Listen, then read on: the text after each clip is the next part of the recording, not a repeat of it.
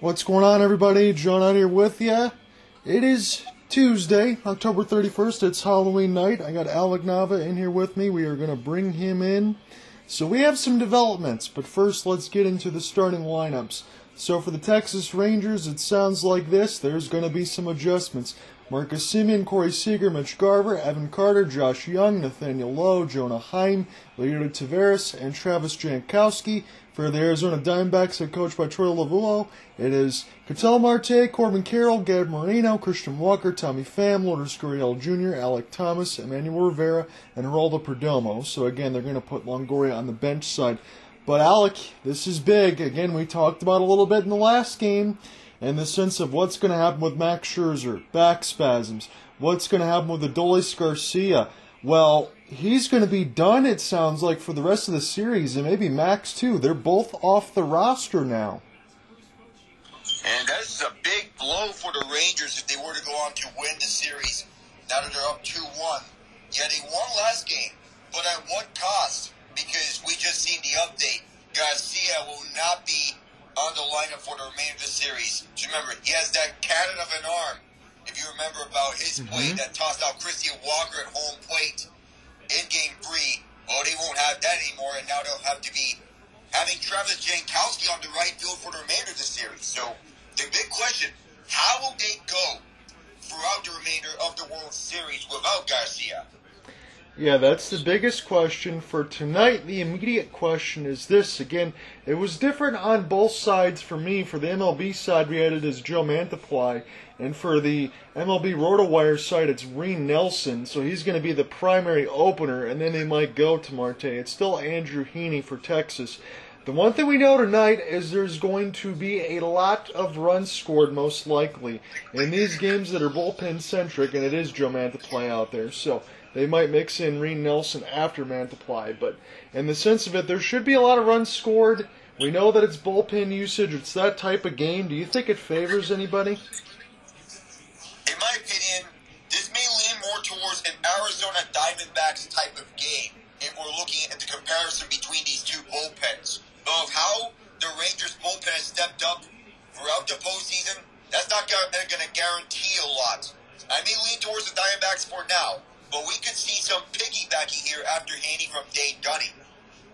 Yeah, I think so. I think it's going to be early for both of these squads. The other thing that I wanted to mention, we did a pretty good job as far as the lineup predictions. Nobody could have predicted Adolis Garcia out there as Semien takes the first pitch for a strike on a sinker. I was going to say, though, for the Diamondbacks or Trilavoa squad, there's not much changes here. We talked about maybe a possibility of mixing things up in the middle of the order. They're still going to roll with Christian Walker. And if you can't score in a bullpen game, Arizona's going to find themselves in a world of trouble if they go down 3-1. Yeah, they're going to find themselves in that trouble if Christian Walker doesn't get a hit, because normally he would be reliable in these situations. And I've said this time and time again, Christian Walker has been one of the more reliable bats during the regular season. We need to see the same thing for him here in this World Series. So buckle up. This is going to be a good one. It could be a wild one here on the Halloween night. 2-1 count. Marcus Semien takes 89 sinker just inside 3-1. I was going to say here locally on the Michigan side for me, I went out to go get the mail, do some other errands and things like that before getting into this game with the notes. It's snowing outside in Michigan. Thankfully it's not doing that in Arizona. 3-2 now. Oof, snow coming up, so perhaps some early winter. I hope not. Again, on the Halloween side, it's a little bit too early for me. Full count here for Marcus Semien. This is popped up in the air, and we will see if it goes out of play. Yes, it does. So Semien, lengthy at bat to start, and we'll do it again. So a little bit of a break there for Marcus Semien. And we all talked about the batting order, especially the top half. But Semien and the bottom half, they need to turn things around. Yeah, we wondered that a little bit as far as how the lineup was going to move. You got Mitch Garver at third as Semien puts this one back again. But Mitch Garver at third today to replace Garcia, and then Carter and Young. So you still have the youngsters and the 21-year-old and the 25-year-old respectively. 4 and 5 in the middle of the order. And Nathaniel Lowe has also moved up to 6th. They've dropped Jonah Heim to 7th on that end. They needed to get some production there. Simeon, that's a great stab for Perdomo. We're going to start it with the defense early. And I like that for Arizona because even though they didn't adjust their lineup, they want to play their brand of game on the defensive side. And it still has not changed. Man, I just wonder, I know we talked about a little bit with Perdomo in that bottom of the order, even Rivera, if you just moved it a little bit for Christian Walker, that you could bring up and get some more hits, because that bottom of the order has had production with the exception of the Game 3 side. Here comes Corey Seager. He swings at the first pitch. He hits it pretty hard, but this will be caught just shy of the warning track for Lourdes. You just got to get enough juice in that hit.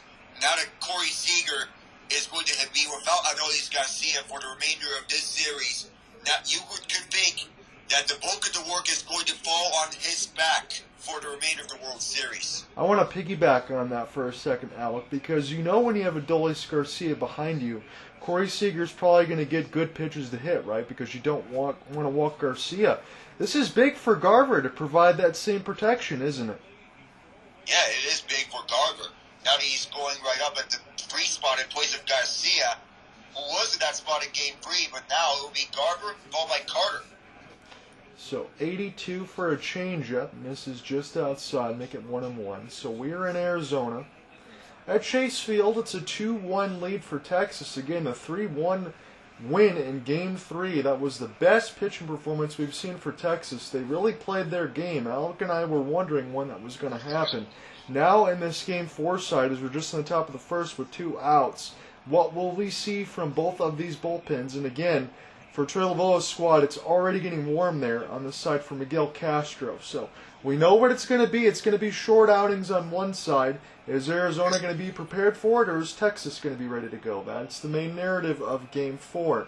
The 1-2 pitch upcoming.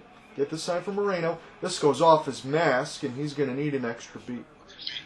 Ooh, that looked really tough right there for Gabby Moreno. That was close. Yeah, that hit him right in the grill in the middle of that mask. Troy Lovullo, 11 career postseason wins, tied for most in team history from Bob Brenly on that side. And again, to think about, for both of these squads 2 years ago, they lost over 100 games. Lovullo was still the manager. Most managers don't get that opportunity. And now Arizona is in the World Series. Who could have predicted that? Even on both sides. As this will be a little bit of an up cam, and this goes high. Go ahead. Yeah, I could say the same thing for the Rangers 2 years ago, because if we were to think about these two teams being in the World Series right now, that would be a crazy idea, especially when they had the Rangers' previous manager, Chris Woodward. Yeah, absolutely. There's only been a little bit of change on that side. Again, Woodward, but you go to Bruce Bochy, who you're able to get out of retirement. That's, again, another slam dunk hiring that we always talk about. Evan Carter, 333 in the postseason, is up to the bat rack if Garver will reach. And this is a payoff pitch. It'll be slam foul off the changeup, and we'll do it again. So I know about these two teams continuing to play their game, and the Rangers, they played the game that they've been wanting to get on the defensive side, and finally they have an outing like that. Yeah, the pitching outing was definitely special on that end. Good walk for Garver, so he's done the job here, and Carter has a chance to hit, not with a runner in scoring position, but at least the first base runner of the game. It's next man up here for the Rangers. Now that Garcia's out for the rest of the World Series. And it's emphasized with Evan Carter, and now with the addition of Jankowski. Yeah, I'm going to be interested to see when we get to that bottom of the order what's going to happen with Travis Jankowski. There's a few different options they could have went with. But again, Jankowski has played a considerable amount of games. He had 263 this year, had a home run, 30 RBI, and 19 stolen bases for the 32-year-old. So not too bad, but again, you can never replace somebody like Adolis Garcia. But at least Texas has a ton of other hitters in that lineup. We'll see what Evan Carter can do. 0-1. He takes his sinker, make it 1-1. Evan Carter, he can really hit ever since he was called up. Now, if I were to go with anyone on the bench, if I'm the Texas Rangers, Jankowski was the best option available, in my opinion. Yeah, I think he was. And again, we just saw that on the Fox Sports side as Carter will flip this one in the air. Against lefties, he only hits .56 bingo numbers. And Arizona gets out of the first, and they'll be up to the bat rack at the bottom. So short outings, that's what we're keeping an eye on between Joe Mantiply and Andrew Haney. They've been really mostly relievers on that end because Mantiply primarily a reliever, but he's getting a start. It's about not how long, but rather how short their outings will be. And we can watch that for Haney as Dane Dunning could be a piggybacker for the Rangers in the same way John Gray was for Max Scherzer. I want to say for Texas early, depending on how long Andrew Haney goes. Let's say it's a couple innings. I'm concerned for the first 6 outs for Texas because Haney's been hit up a little bit. In the regular season, 10-6, 4.15. In the postseason, his ERA is right at 6. If Arizona's going to strike, the opportunity is to do it right away. Yeah, just like what the Orioles did on Haney in Game 1 of the ALDS, where Haney's night or day lasted 3 innings. And then Dane Dunning came in and helped them out. So I think that's what we will be watching for, early scoring. Again, that's what I tried to throw out there between the YouTube side and the Twitter and the X space. As far as scoring updates, there's not going to be as much traffic in between the NHL and the NBA like it was the other day. Holy cow, the amount of overtime games that we had. And again, I did make a small mention of I was going to be interested to see what happens with the Arizona Coyotes and the Chicago Blackhawks, and then bam, 8 goals. I mean, and a hat trick from the player that we wouldn't expect that much, Michael Carson, that fourth liner who's just getting onto the ice for seeing legitimate ice time for the first time. Yes, fourth liner on that side, and a little inside track if you weren't paying attention to that game. Hopefully you can get some extended highlights. Not only hat trick for him, but 2 Gordie Howe hat tricks from 2 different players, and a goal, an assist, and a fight win. Incredible. Yeah, Liam O'Brien and Jack McBain, also fourth liners for the Coyotes. So Arizona sports has really been having it nice this month. Yeah, it is nice to see on that side. Again, I think the one trade that was made is another, Cardinal was on the move, right? Joshua Dobbs is going to go to Minnesota. Yeah, he is. And even though the Cardinals, they're not really a good team, I can safely say that they're the best bad team in the league because they play with a lot of heart.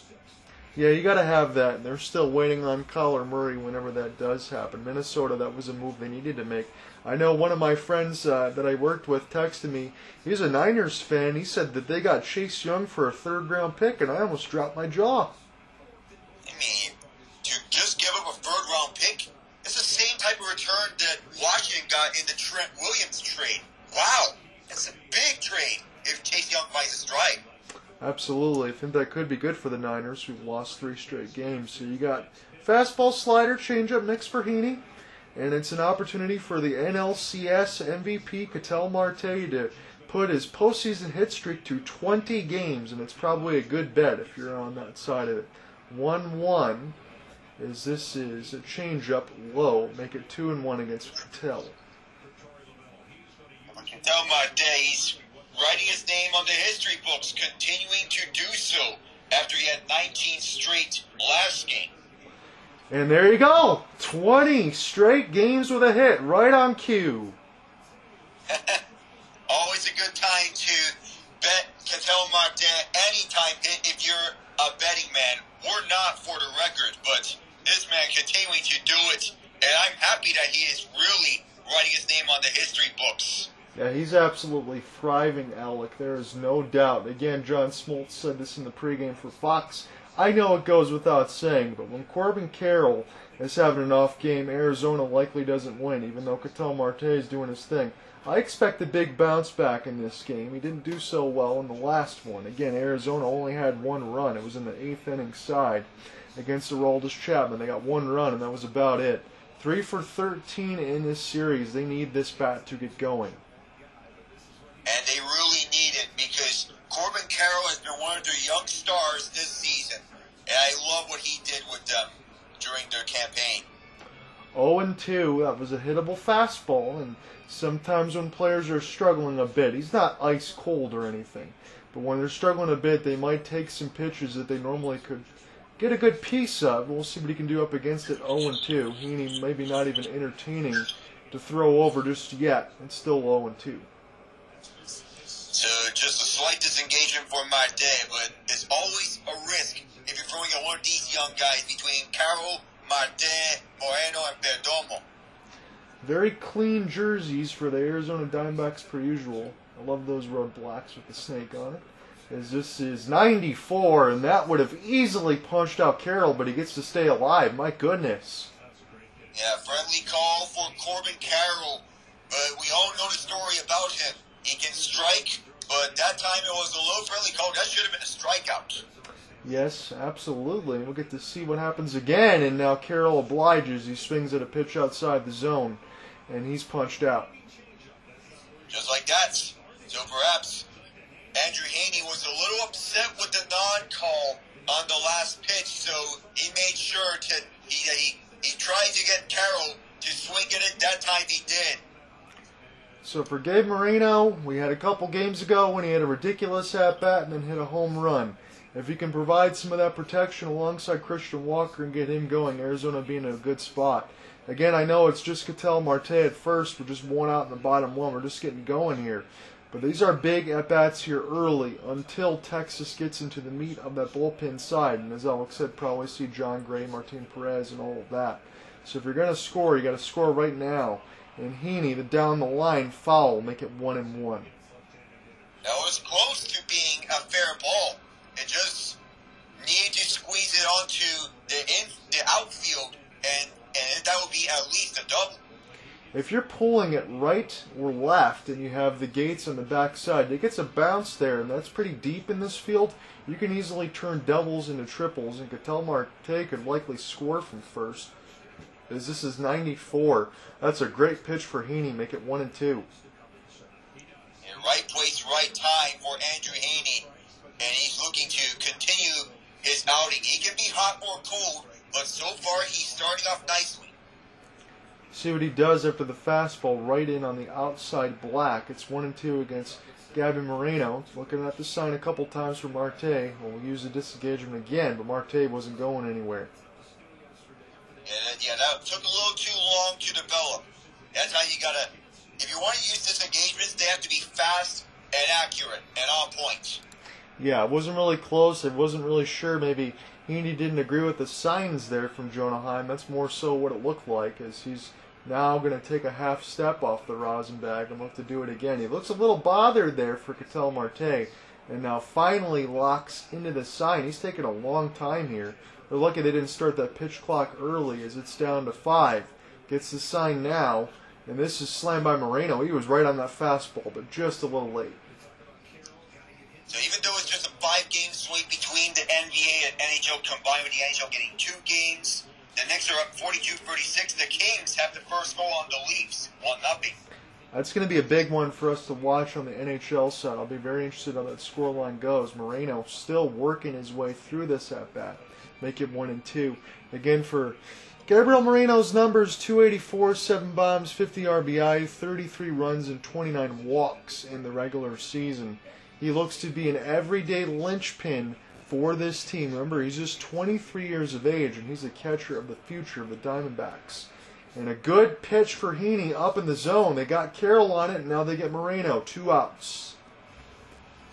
That time Moreno took a try on it for the D-backs. Of course, he's the catcher of the future, as you noted. And every passing day, even though he got punched out that time, the Dalton Varsho trade is looking better each passing day for the Diamondbacks. Yeah, we're going to be talking about that one for years to come, especially if the Diamondbacks continue long runs into the postseason as they are right now. Christian Walker, again, as we noted, did get a hit in last night's game, but 2 for 21 with runners on, 25 left on base, and that's right underneath Christian Walker on that side. Hopefully that's not all on him, but my goodness, they need this power bat to come through. 1-0, and this is fouled on the left field line, 1-1. Okay, now I want to point out stats. Andreas Englund was the goal scorer for the Kings, and it was an awkward backhand for him. It went off the stick of a Leaf and then into the net. Longest active player without a goal in between goals. Here goes the runner. A throw for Heim. Can they get the tag down? He's out. And Texas gets out of the bottom of the first with a throw out of Ketel Marte. Yeah, that's what I was pointing out. I was wondering if that speed from Ketel Marte would pay off that time. We all know about the base running ability for the Diamondbacks between Corbin Carroll, Ketel Marte, and all these young guys. But this time, Hyde was quick to the throw and was on target to Marcus Semien. That's some good defense there for Jonah Heim. Again, that's got to feel good for him because Arizona, as Alex said, they've been running all over it with the exception of the Game 3 side. Jonah Heim put a stop to it with a really good throw. Again, Alec, I know you have the voice lessons and stuff, so I don't want to make you switch if you don't have to. I can call this game or however you want to do it. It's fine by me, but I just want to say to everyone, Happy Halloween! Yeah. Very good on your part on that side. Again, happy Halloween for everybody from me as well. It's a lot of fun. Hopefully it's not snowing from where you're at. Everybody, I'm happy that you're here on the broadcast, even on the delay in between the Twitter Space X side with Alec and I, or on the YouTube side as well. I threw a just normal question out there. We got a couple votes already. I said time for predictions. After tonight, the World Series will be a 3-1 Texas lead or tied at 2-2. A couple votes in already. It says Texas is going to go up 3-1. That's what some of the viewers think. I just want to know, for those who are watching, what is your favorite Halloween movie? I'm not sure on that side for me. I kind of like. I know they're stupid, but like the Friday 13th like Jason movies. I don't know. They're just stupid slasher campy movies. Oh, I know horror slasher is not my strong suit in my opinion, but the closest I've gone to watching Halloween movie. Yeah. And I don't know how this is going to be categorized because some can say Halloween, others can say Christmas, but The Nightmare Before Christmas. You know what? I think that's one that easily falls in both, and if anyone tells you otherwise, I think we can have a good argument about it because I think it's both. Yeah, I think it is both a Halloween and Christmas movie. But let's have it at that. Nice work by you, Jonathan. Yeah, I would say the mix is definitely there, and then if there's any other ones that I'm thinking about, I mean, I know there's iconic ones like just the regular Halloween movie or some of those, but I don't know. Again, I don't get into too much of the crazy violent stuff either, so it's not really my thing either. If you ask me about Christmas movies, I think I might know a little bit more. We can get to that when the holidays come around, but nice dunk by Donovan Mitchell. So we have, if you want to take over here, you got Manaply, or I can take over on this side, but Josh Young's at the dish. Alright, so you got Josh Young at the dish, and I know I may be a little ahead, so 286 the batting average for Young. 3 for 11 this series, though. He's now right after the other rookie, Evan Carter. We do not have a runner. So far, heading into the second inning, that was the case last game, 1-2, as Jung takes one down low. So the question is about how many runs will we see from these two teams. We can see runs aplenty based on the pitching matchup. You know, it's interesting to me. I told you this yesterday as far as what was in RotoWire's side. They had it at 9.5. They still have the over-under at 9.5 now. So probably should have been less yesterday, but 9.5 might sound right today. At 9.5, it may be a reasonable run total between these two teams, as it's a 2-2 count. He's going up against Mantiply, and now here's the 2-2.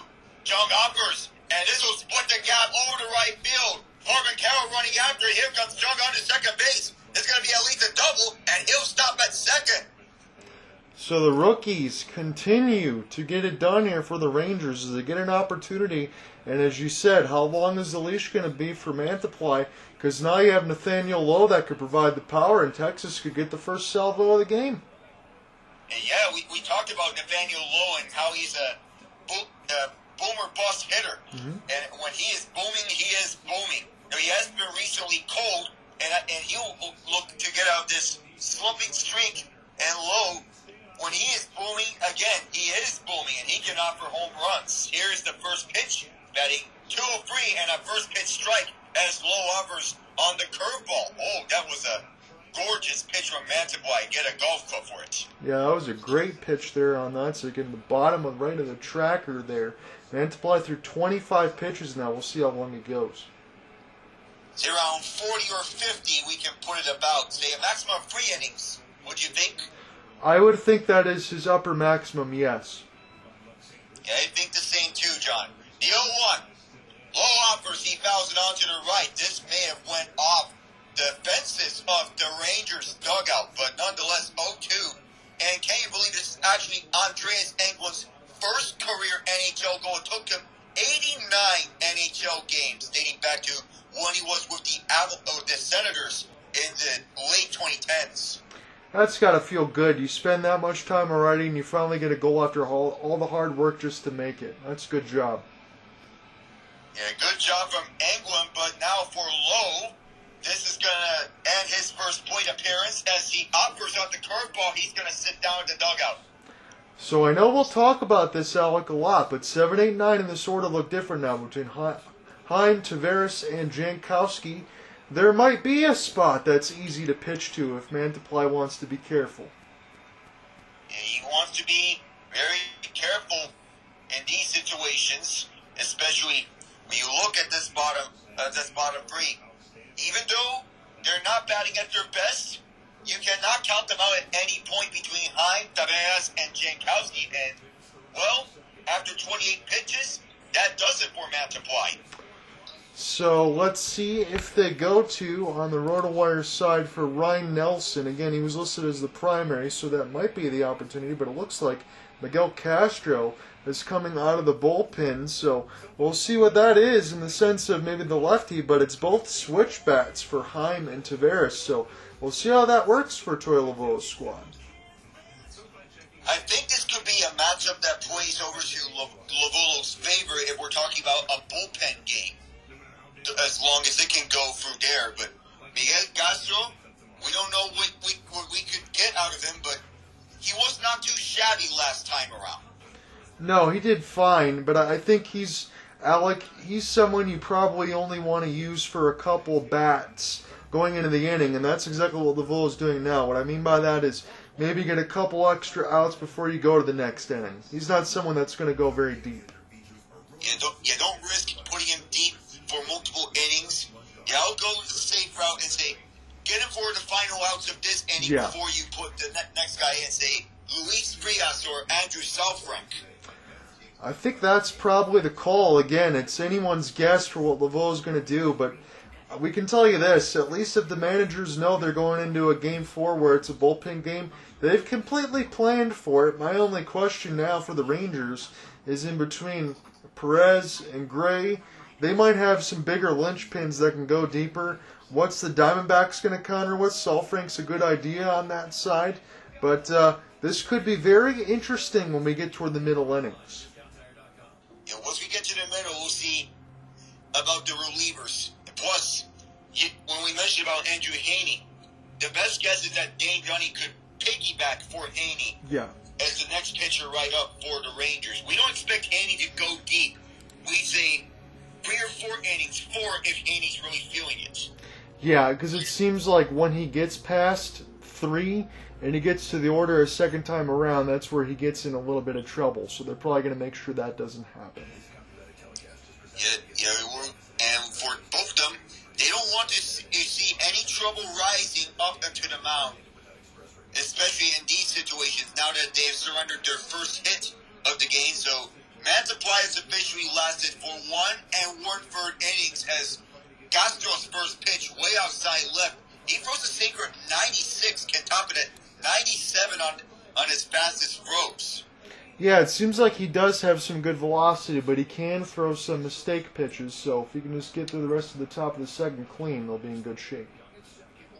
So far, it's been clean for Castro as he, well, not exactly, but as he throws a second ball, this one low. In this postseason, he's played 7 games, pitching 5 2/3 innings pitched. The interesting part is we're looking through. Now the 2-0 pitch is coming soon as Castro surveys, now delivers. And right inside, bottom right, beautiful for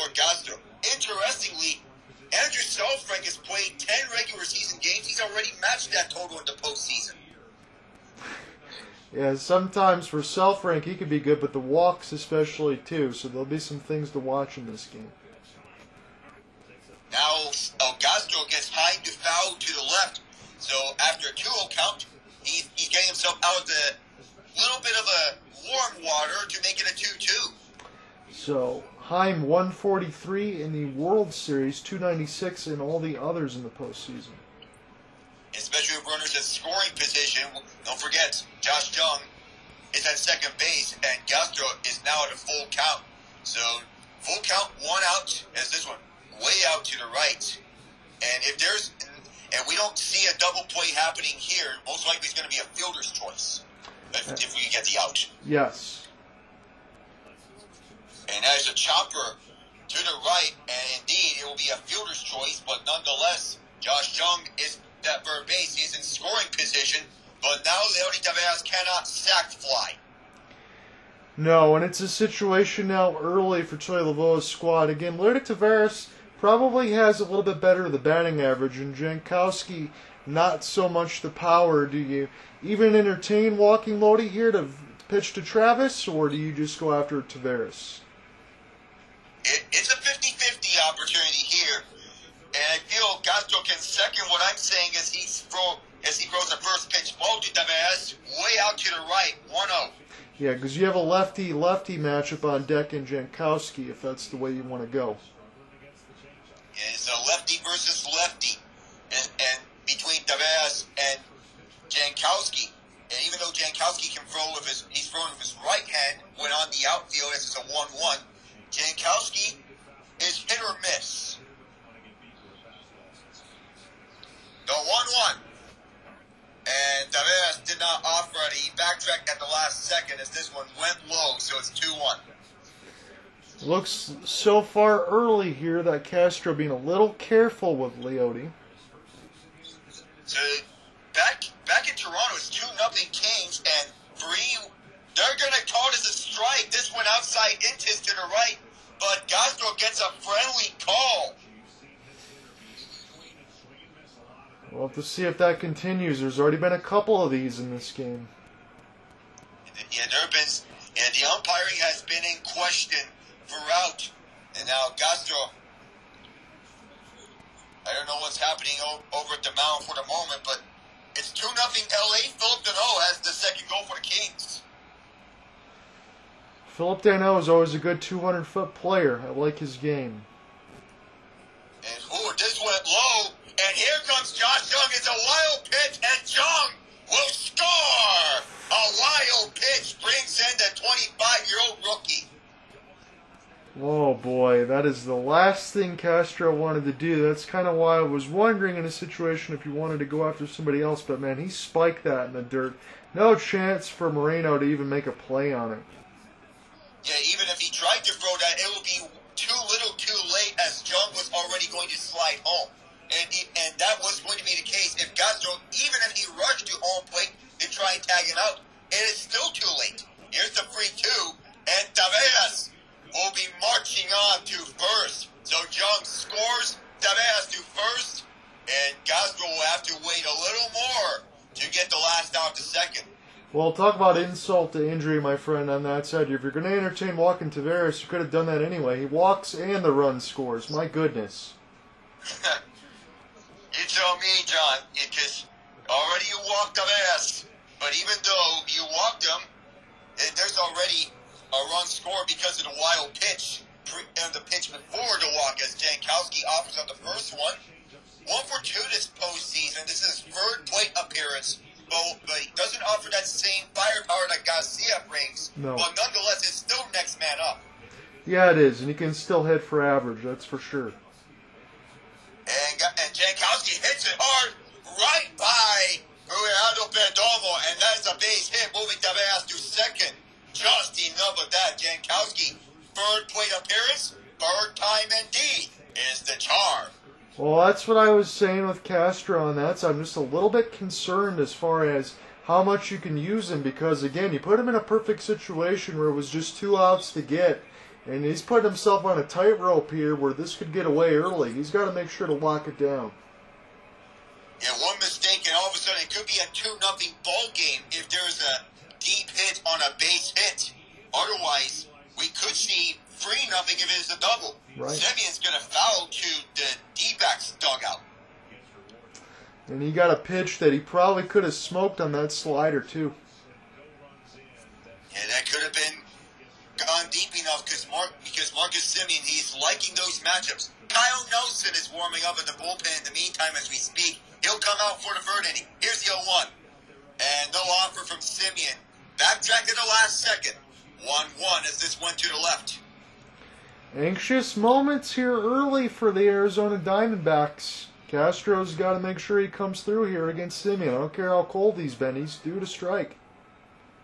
Swing and a miss. And a change of an 89. This one was going low. Looked like a faster version of the curveball as this curved low. Perfect pitch from Castro.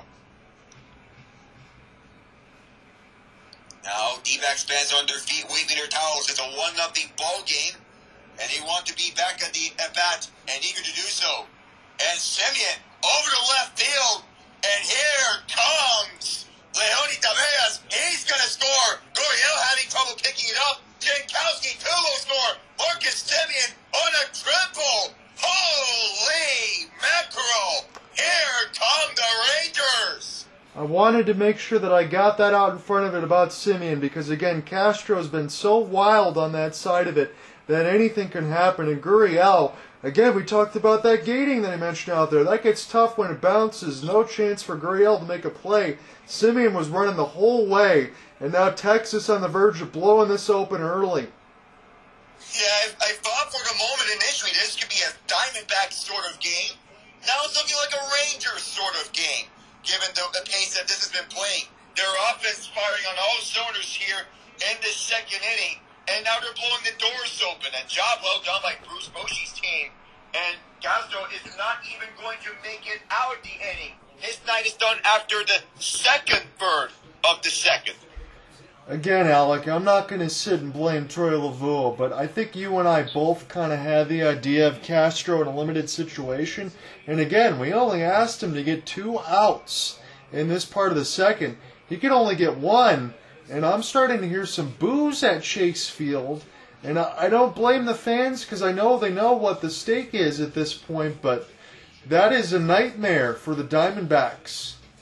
Yeah, nightmare scenario here in this second inning because if you're the D-backs, you think that this bullpen is going to come up as strong like they have been throughout this postseason because the bullpen has been the foundation of the team throughout, along with the pitching staff, not to mention these young guys, Carroll, Moreno, Marte, Perdomo, and of course, so reliable in such situations. But early on, from what we're seeing here for the D-backs, especially Castro, this is looking like a surprise for us, and not one that we expected from them.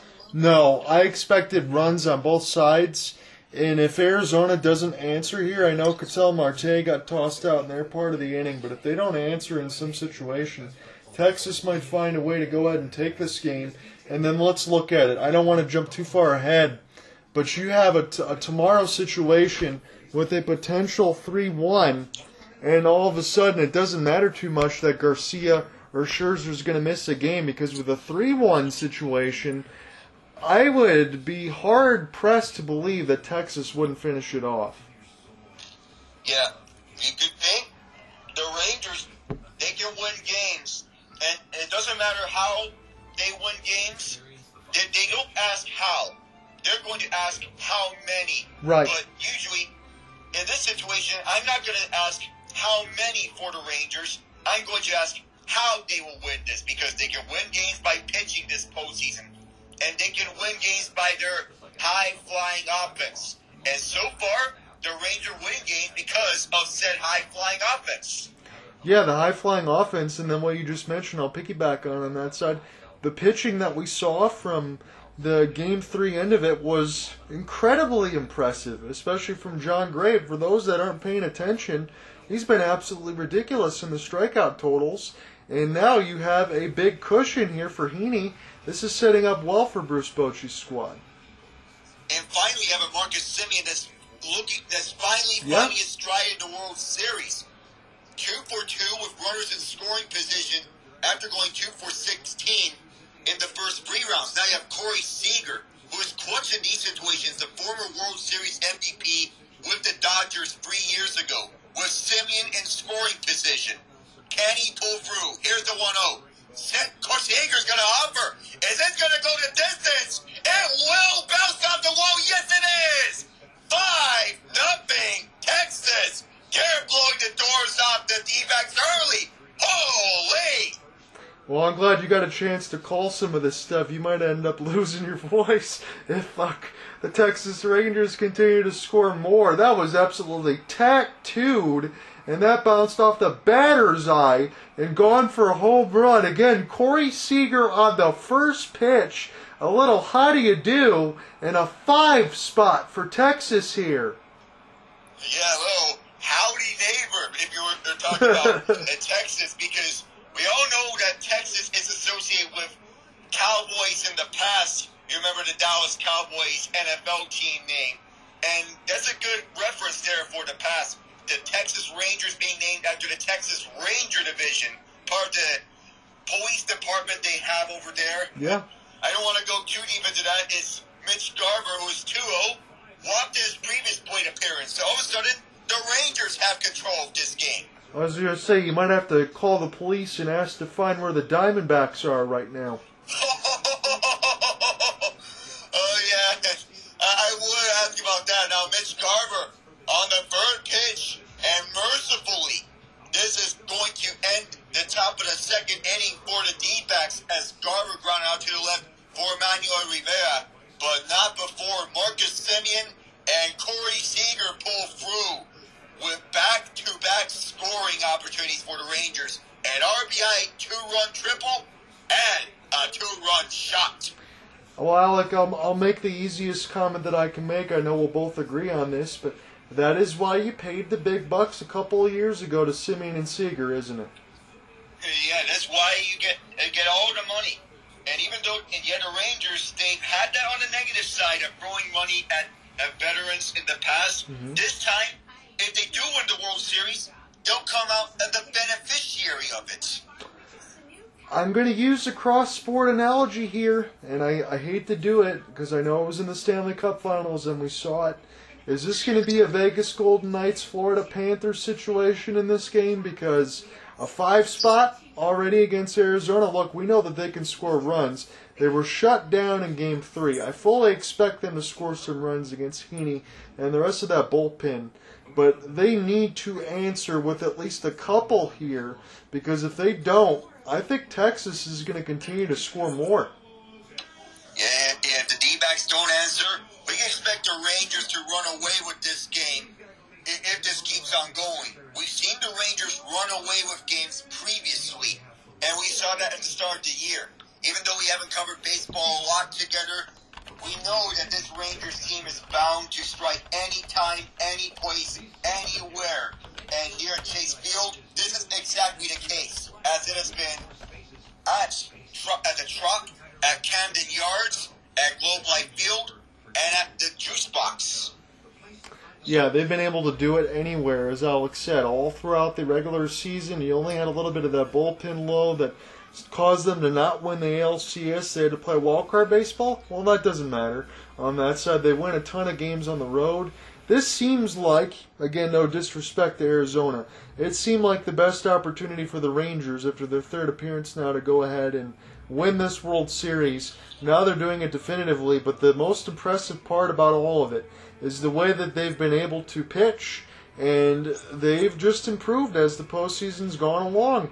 And again, when you think about next year, when Scherzer returns, when DeGrom returns at some point, you know they're going to make some offseason additions. This Texas team's going to continue to be dangerous. Hey, yeah, let's not forget some names outside DeGrom that we need to mention among the pitching staff for the Rangers. Ian Kennedy, Jake Odorizzi, Brett Martin. Kennedy and Martin are relievers. Odorizzi is a starter. They're all out for the year, and we're not expected to see them for this World Series. But something has to factor in about them coming back for next season as Christy Walker takes the first pitch strike.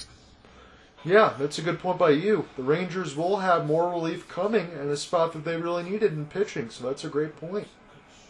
Yeah, I want to bring that up because we haven't gotten the chance to look at Odorizzi at all. He has been out since April 7th with arthroscopic surgery on his shoulder. 1-1 the count. But I have to feel for Odorizzi because to see him not pitch in the World Series, it's got to be tough, especially since that he is out for the last 6 months. 1-2. Now here's the 1-2 throw.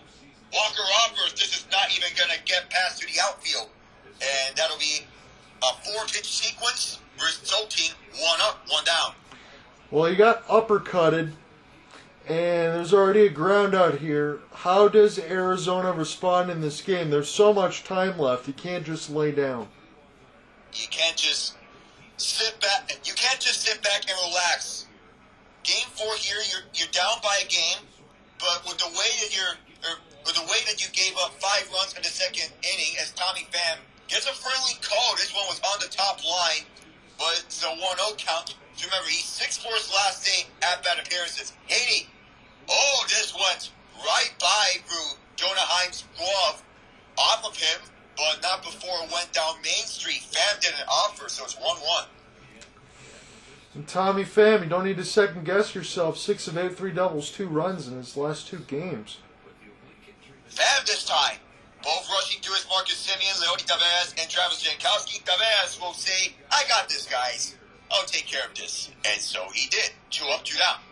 Again, we probably don't know if this is going to be a big deal or not, but they did show on the Fox Sports side that Corey Seager was a little ginger going to first base off the home run side, so we'll keep an eye on it. Yeah, we'll keep an eye on this on Corey Seager's side, but to see how much longer he's going to go. But if he's going to be out for the rest of this game, you lose not only Garcia but also Scherzer and Seager. That could be rough for them.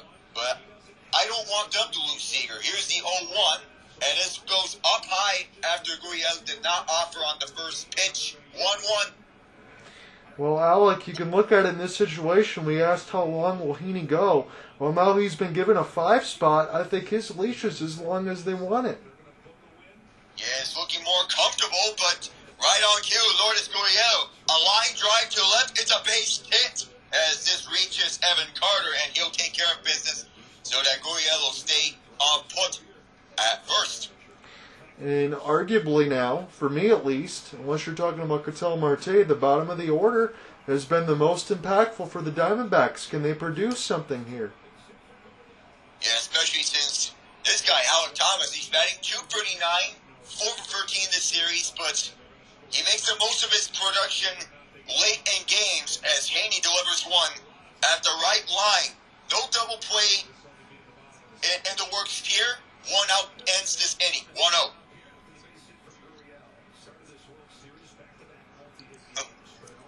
Now we get an cam as Thomas swings and misses. So 2 for a 9 batting average, but it's 1-1. Yes, it is. I have more people mentioning they got back from trick-or-treating and it's very cold. Yeah, it is cold. And it is getting colder here in North Carolina where I'm at. And this ball blocked by Jonah Heim, so that will not get Gurriel up and running. 2-1. But nonetheless, it's ball 2. Haney already 30 pitches into this day. Look at Merrill Kelly over at the D-backs dugout. A little look at the pool previously, and now it's a 2-1. It is offered to left field. Is this going to be a foul ball? This will have Thomas stay put at the home plate, so everyone's going to have to get back in position. It is a foul ball to left field. Thomas thought this was going to be fair, but it was onto the left side warning tracks. Man, he got a good cut at that, too. He was just a little late. Just a little late. I mean, just. But tomorrow we could likely see Zach Gallen and Nathan Eovaldi, but we won't be covering that game. 2-2. And this goes out with Jonah Heim. He has to pick it back up.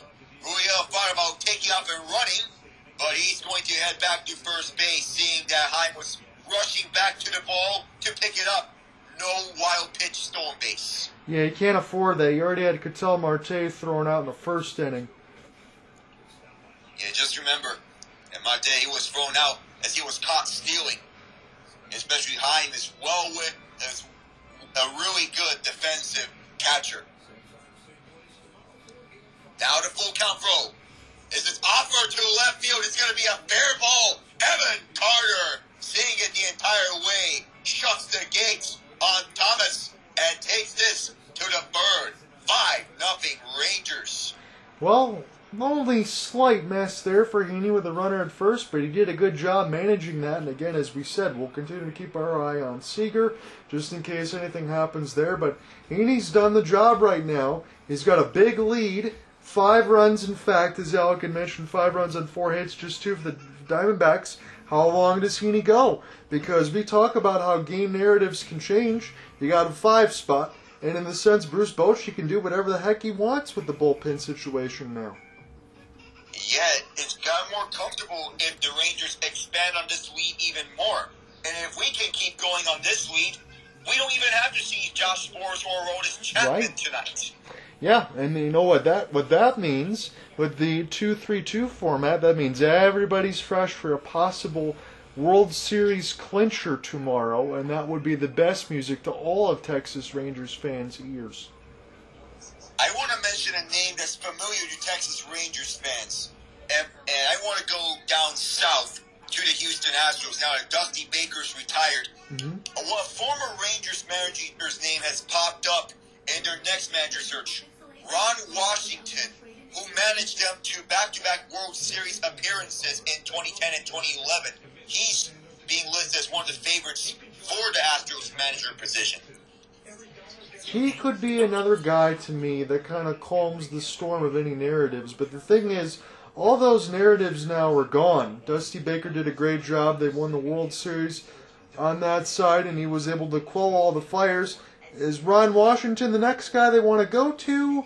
Or do the Houston Astros want to, they move on from Bregman maybe a little bit? But I think most of that team will stay the same. Yeah, it's mostly going to be the same core, and perhaps, if anything, we could see much of the same managing crew. If it's not Ron Washington, perhaps an internal promotion. I think that's also a very good possibility. The one thing I would have said was Bob Melvin. I was surprised he went to the Giants and left the Padres. Yeah, that was the big surprise to me. I wasn't sure about the firing of Gabe Kapler because I thought that Kapler did himself some good favors over San Fran.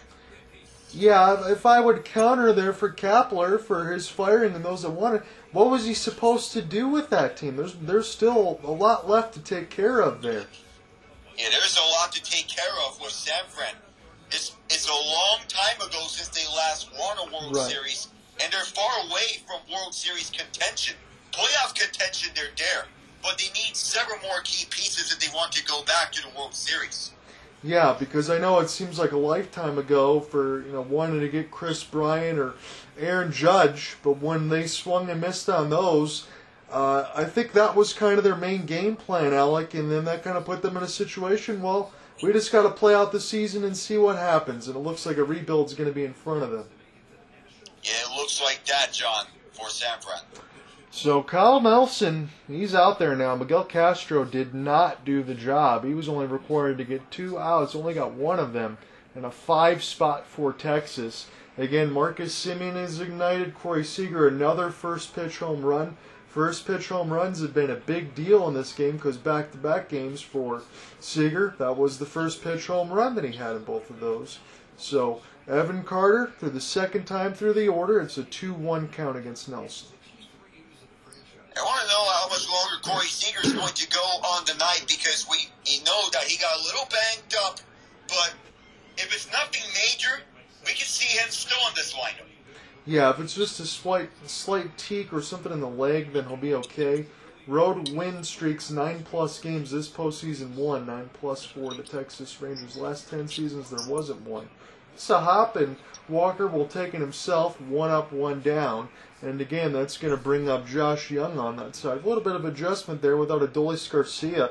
But if you would have told me, I knew there was going to be run scoring, but if you would have told me that Adolis Garcia and Max Scherzer would now be out of the lineup for the rest of this World Series, but Texas would be up 5-0 early in Game 4, I think they would take it. Yeah, they'll take it any day. No Garcia, no problem. They know about the mentality with Bruce Bochy. It's next man up, and they're playing it to perfection. And if I'm Bruce Bochy and I win the World Series, again, they didn't know how long he was going to manage, I think I might be staying around for a couple more years alongside Texas. Can't guarantee World Series as Jung gets a solid base hit and Gurriel will have to play with the glove. You can't guarantee it every year for Texas, Alec, but I think we can guarantee that Texas will be a player in the AL West for several years to come. Yeah, don't forget about the prospect pool. It's deep and it's loaded. I love how the future holds for the Rangers. Yeah, it's amazing to me. Again, I know it shouldn't come as a surprise, but the hitting prospects that Texas always seems to have and find, it just seems like it's endless. When you think about teams that always have a lot of turnover, like Cincinnati or Miami and things like that, you get some high-caliber players. I mean, at one point, I think you had Giancarlo Stanton, JT Realmuto, and one of the Martes on the Miami side, and then they were all switched over on that end. But Texas does the same thing with hitting prospects, as it's 0-2 against Nathaniel Lowe. Yeah, I want to bring up Josh Jung, Evan Carter in this discussion because they have came up and really have showed out. And not to mention Jonah Heim, who was mostly a defensive guy, but now his offensive prowess is broken out. And how about Adolis Garcia, who we repeatedly mentioned? Yeah, between the multiple DFAs or a situation with Heim where he was always solid defensively, but he's perked up offensively. So even the people that they bring in, and even the people that they have from the draft side, everybody just continues to improve. It's not just because they're young players, but they buy in, they figure out ways to hit, and they just add power and doubles and steal bases. I mean, they kind of do it all on the Texas side year after year. But here's the situation now. They've started to key in on some pitching. I thought the Jordan Montgomery move was fantastic. Nathan Eovaldi was a great pickup. They're getting pitchers that you know exactly what you're going to get out of them. And when Texas provides the offense that they do, well, it's a match made in heaven, most likely. It is. And now Chris Young is going to have to throw all his money on Jordan Montgomery in the offseason should they win the World Series. Because he has to. He has to, Alec, and I think the conversation is going to be very short on that side. They're going to back up whatever truck they have to. We know Texas will do that, but he seems like he's got to be a mainstay in the rotation. 2-2, and Lowe will watch this one. Sail outside for a ball. Good eye. It's full count. There's the upside that Nathaniel Lowe has as a batter with the hand eye. And where these pitches are going, he can locate those pitches, and there's the upside we've seen from him. 3-2, right back up the middle. It's whistled, and it's going to be back-to-back base hits, and it'll bring up Jonah Heim. And again, we talked about he was dropped a little bit in the order because he's been struggling in the World Series. If he breaks out at all on top of it, that will definitely replace Adolis Garcia, at least enough because this lineup is so good. But you have Tavares and Jankowski, who already have base hits in this game. So Troy Lavillo's out there, and we'll see what they'll do with Nelson if they're going to go ahead and make a move right now. But this is very important to get these outs because this game's already getting out of hand, and Luis Frias is going to come in. Oh, kind of cold here in Arizona, even though we talk about the weather up and down. And November baseball will be on the horizon if we go past midnight tonight. If the game were to last at least 4 hours. We don't expect a repeat of Game 1. But of how Texas has been going back and forth on the offense, we could see perhaps at least 4 plate appearances by each one of their batters of how they're doing. Yeah, I second that, Alec, on that. So I'll also raise you this. Maybe it's gotten cold in Arizona, but nobody's been able to cool off the Texas bats. Yeah, nobody really. And it's kind of a surprise for me from this bullpen because normally we would expect the D-backs bullpen to show out. But this is looking like a surprise for us. I'll say this, and again, that's no disrespect to Joe Mantiply, Troy Laveau, or anything, but you kind of wonder if they could have had Joe Mantiply empty a little bit more of the gas tank. That's all I'll say. Yeah, we could expect that between Mantiply and the rest of them. That the bullpen, they want to get back on track later on, as this game goes on. Because right now, they're just not feeling it. No, and I was just kind of wondering, throw it out there, if Mantiply could have gone a little bit longer, but yet would it have really mattered in this situation, as Texas already has 5. The only curious thing for me is Miguel Castro, but on that side too, when you think about it, Andrew Saalfranke's had some walk issues. Kyle Nelson has had an ERA of over 4. That got ballooned. Frias, same thing, over 4. The only guys that we've really seen that we can lock in on are Kevin Ginkel and Ryan Thompson. Paul Sewald, they only got to see him in one closing situation, and he blew a save. Yes, that's going to happen, but it's really just Ginkel and Thompson that have kind of been the lockdown arms so far in this series. And they're the more reliable pitchers in the bullpen for the D-backs, right? When you look at the bullpen, because Thompson, Ginkel, you would see those two as the top 2 relievers for the D-backs, because they've been lights out coming out in relief for the others. It's going to be interesting now. Again, the scoreline's already well in hand for Texas here. We got a long way to go still. As this is Frias. This is... Oh my goodness, Christian Walker! That's a farce right there. He dropped the ball. Oh, it's going to sting any time and he mishandles the ball. An uncharacteristic error by Christian Walker. Now, it brings us a situation where Taveras is up at the plate and looking for a grand slam, which would be the 3rd for the Rangers in this postseason. They've only had one before this year, by the way. But what can go wrong for the D-backs in this game has gone wrong. Oh, man. He is so sure-handed there, Christian Walker. He's one of those diamond-level fielders. That's as routine as it gets to at least get one out. Now, Leody Taveras with the bases loaded. If it isn't already over at 5-0 in the 3rd, this could absolutely be a disaster. As Alex said, everything that's gone wrong could. And my question is this now. If your bullpen continues to get extended, at what point do you just say, I'm throwing a position player out there because you got another game to play tomorrow, and if you don't win this one, there is no tomorrow on that side? Yeah, it's as simple as that. If you don't win this one, your season may be over as soon as tomorrow. It's as simple as that. And you have to extend upon your bullpen, and this is not good for the D-backs. Yikes. No, it's not. I mean, there really isn't any way that we could say it. I don't know if how much you want to extend some of the other arms, unless you're going way into the back reaches of your bullpen, guys you never use that you don't plan on using. That might be what they have to do now, and still try to find a way to score runs. Taveras will pop it foul. It's still 2-2. The bases are loaded. Texas is up 5, and they're threatening to go to a 3-1 series lead. We're only in the 3rd inning with 1 out. I know the Rangers, they've been on a mission throughout this postseason to overcome the demons of the past. So far, they've been doing exactly that. It is a full count. Bases are loaded. Again, we are in the top of the 3rd with 1 out. A walk would give Texas the 6th run of the game. What's running through Troy Laveau's mind right now? Let's find out. It's a full count pitch.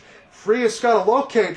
And Taveras, he could have walked. He swung, and he is out. With how the Rangers have been playing, I know Taveras wants to go after it. I don't blame him for doing so and trying to get at least 6 or 7 on the scoreboard to get that up. He had the right idea, but a walk would have been more preferable. So can Frias get out of this? Again, if somehow they could get out of this with no damage, that would be ridiculous because it was a play from Walker that should have been made. Taveras swung at ball 4, where it would have been a bases-loaded walk. Travis Jankowski already has a hit. He's in the bottom of the order right now. A base hit essentially scores 2. 0-1. And Frias does not get the call. That was very close on a slider. It's 1-1. And that was a very friendly call for Jankowski. It looked very close indeed, but that should have been, and I mean should have been a strike. That was right on the line. Jankowski thought about it. This is gonna split the gap, maybe, and this can't be picked up by Thomas. Carroll has to get it off the hop. 2-run score. Texas lucky 7. Oh, roll the dice. Got on the slot machines, and the Rangers getting all 7s. You brought up the Vegas Golden Knights earlier. It may be looking more and more like that type of game between the Stanley Cup Final, between the Knights and the Panthers, because it's looking more like Game 5 if we were to go to that. Should the D-backs get at least, say, 2 or 3 runs, because it's looking like this type of game already. I'm not saying anything mean again on this side. Again, I've already said that a couple times. Sometimes you have games like this. You had the play for Christian Walker.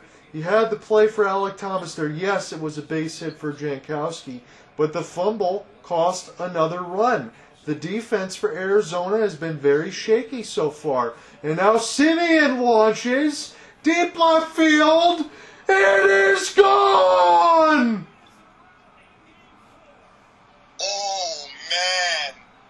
Oh man, I just can't help but say that several times. I can say this many times, and the emphasis would not be enough. Oh man. Now we get Marcus Simeon, who finally has found his groove in the World Series. Now the Rangers doubling their lead in the 3rd inning.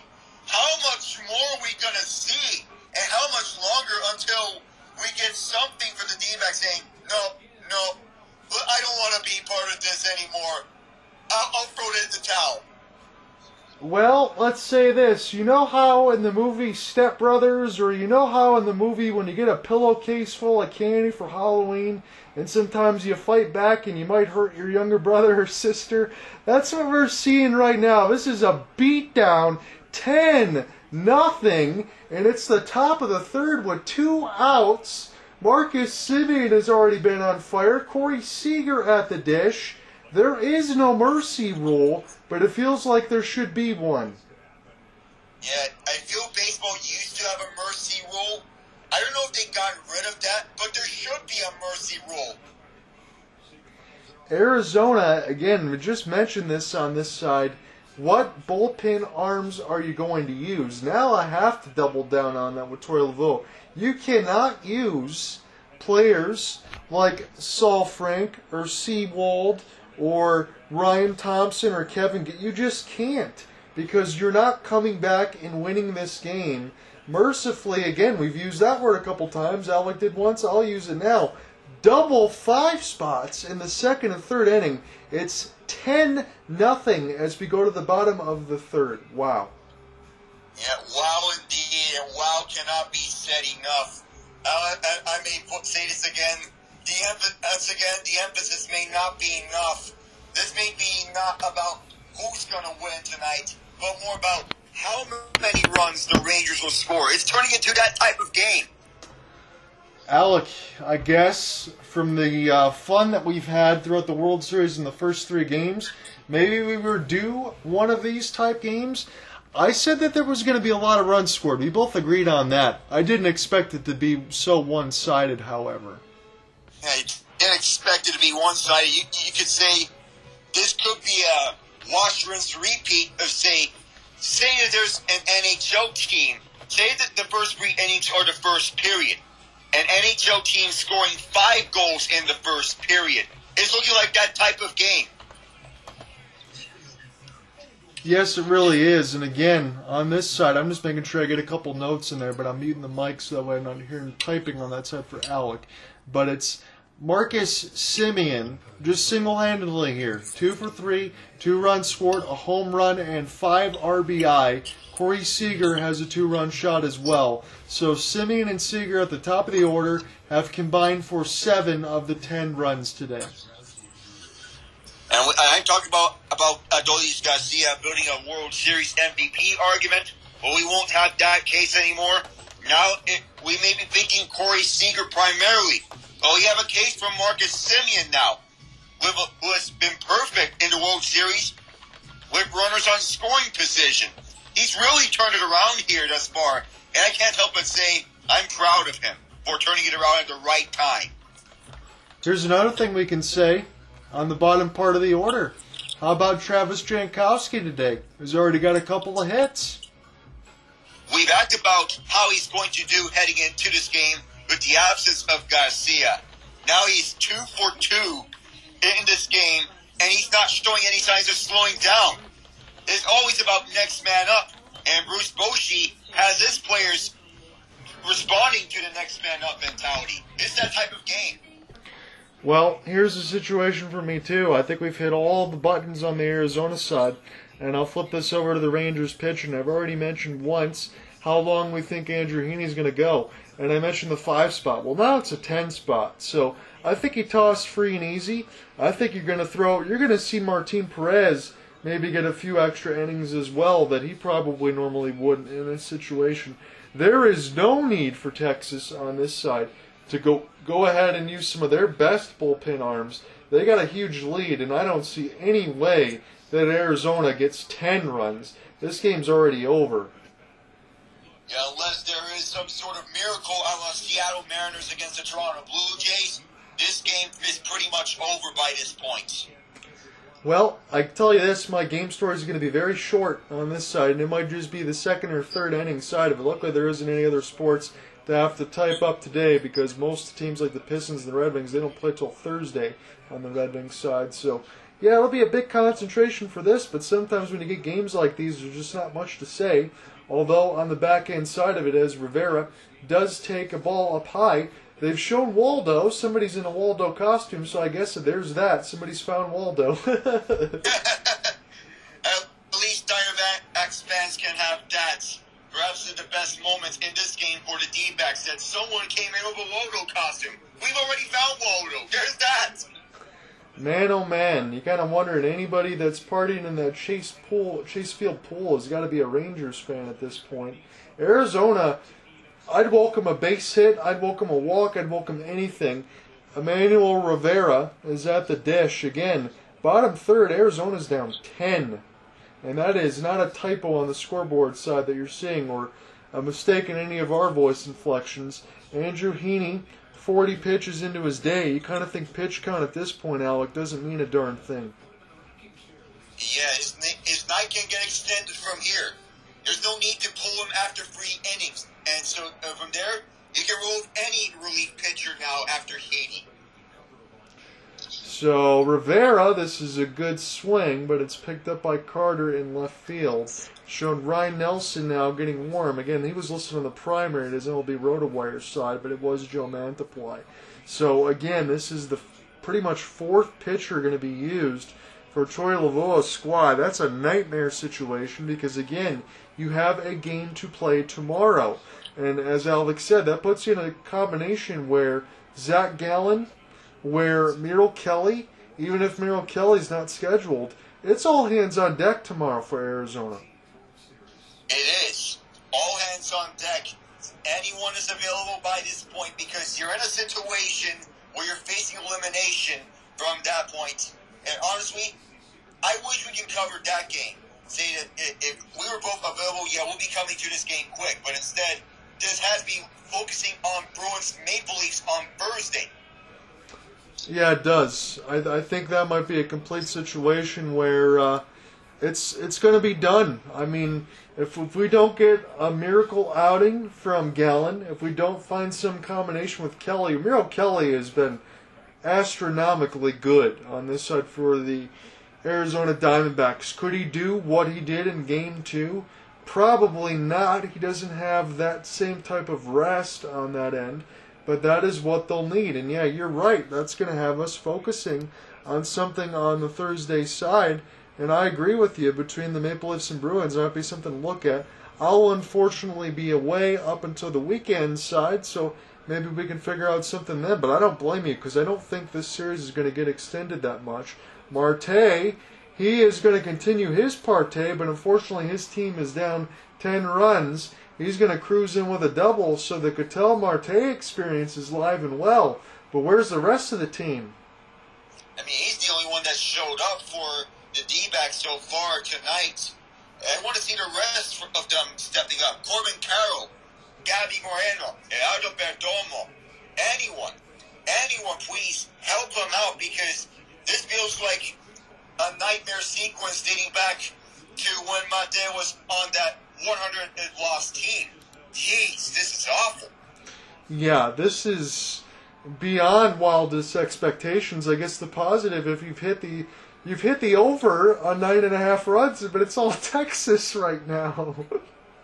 Yeah, it's been all Texas, and certainly by how they're playing, this is a well-earned win for them if they hold this 10-0 lead up.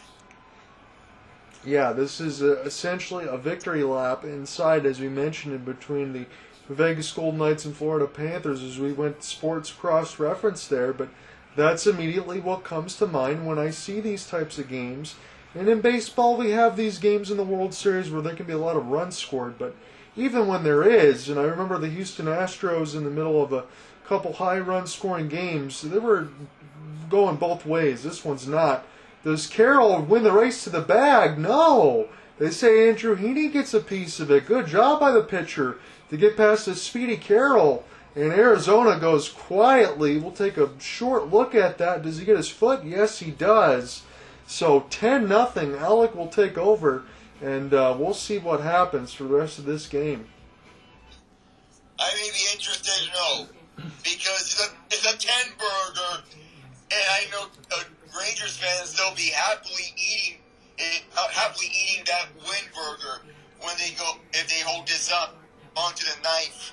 But man, that's some good work there between Nathaniel Lowe and Andrew Heaney, beating out the speed of Carroll. We know what he brings with his 50-plus stolen bases on the year, and runaway NL Rookie of the Year front runner. But that time, Heaney and Lowe beat him out on the 1-2 punch. By the way, Arthur Kaliev for the Kings makes it 3-0. The Leafs, however, are on the man advantage, as Trevor Lewis will sit down for 2 for interference. That is good for me so far on that side, because we know Toronto is going to be running in the Atlantic Division, and the Red Wings, they've played more games than everybody else, so they'll be off until the Thursday side. So if the Kings can get a big win over Toronto, that will be much appreciated by me early in the season. I want to stay on the topic of Toronto and their next opponent, Boston, who they'll be facing on Thursday. I'll get some coverage of them as the last game before I go on to Charlotte to run the 5K on Saturday at the Charlotte Marathon. And I want to say this. For Boston, they'll be without Charlie McAvoy for the next 4 games, as he is suspended for an illegal check to the head of Oliver Ekman-Larsson. The thing I want to say about McAvoy is that he actually made illegal checks to the head twice in that game against the Panthers. The one on Carter Verhaeghe was not penalized at all, but the one on Ekman-Larsson was. Well, that just kind of seems boneheaded by Charlie McAvoy in a way then, Alec, because he's too good to find himself in a situation to play like that. You don't want to get rubbed off on by Brad Marchand. Yeah, you don't. And you don't want to get Marchand right under your skin if you're Toronto. Yes. You know what these two teams are capable of, and even though Toronto is down, you could expect some sort of a bounce-back effort on Thursday, but that's easier said than done. What I want to know is when Tyler Bertuzzi is going to break out, because he only has 3 points on the year entering tonight. Max Domi has 4. Keep in mind, these are the 2 new big free agent signings for the Leafs. Yeah, they are. And as I mentioned before, Tyler Bertuzzi's money was all in bonuses. Those are already paid to him on that side. So if they wanted to move on from a contract situation at the deadline, they could, but he gets to keep his $5 million. Yeah, and that's for 1 year only as well. 0-1 on Mitch Garver. This one not even close for Ryan Nelson. He is the new guy on the mound for the D-backs. One of 2 Nelsons on it, the other being Kyle. 29 games, 27 starts, but he's been demoted to reliever here. 1-1 throw, and Garver does an offer on it. He gets a friendly call, as this looked to be on the bottom right corner, just on the line, but otherwise it's 2-1 to count. Numbers for Ryan Nelson do not look very good right now, and it's already a 10-0 game. My goodness. Oof. So perhaps this may be the type of game that goes to Rangers' favor, as it's about right off the tip of Garver's bat up in the air, 2-2. Yeah, the only thing good for us on this, Alec, is we're not going to have to deal with extra innings. Yeah, that's the good news on that. This breaking ball heads to the dirt, curved it over at 80.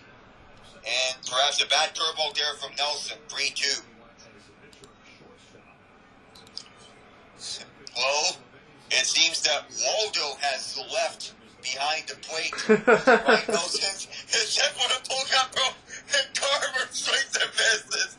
Well, he doesn't get a run or a hit, but at least he gets to find Waldo.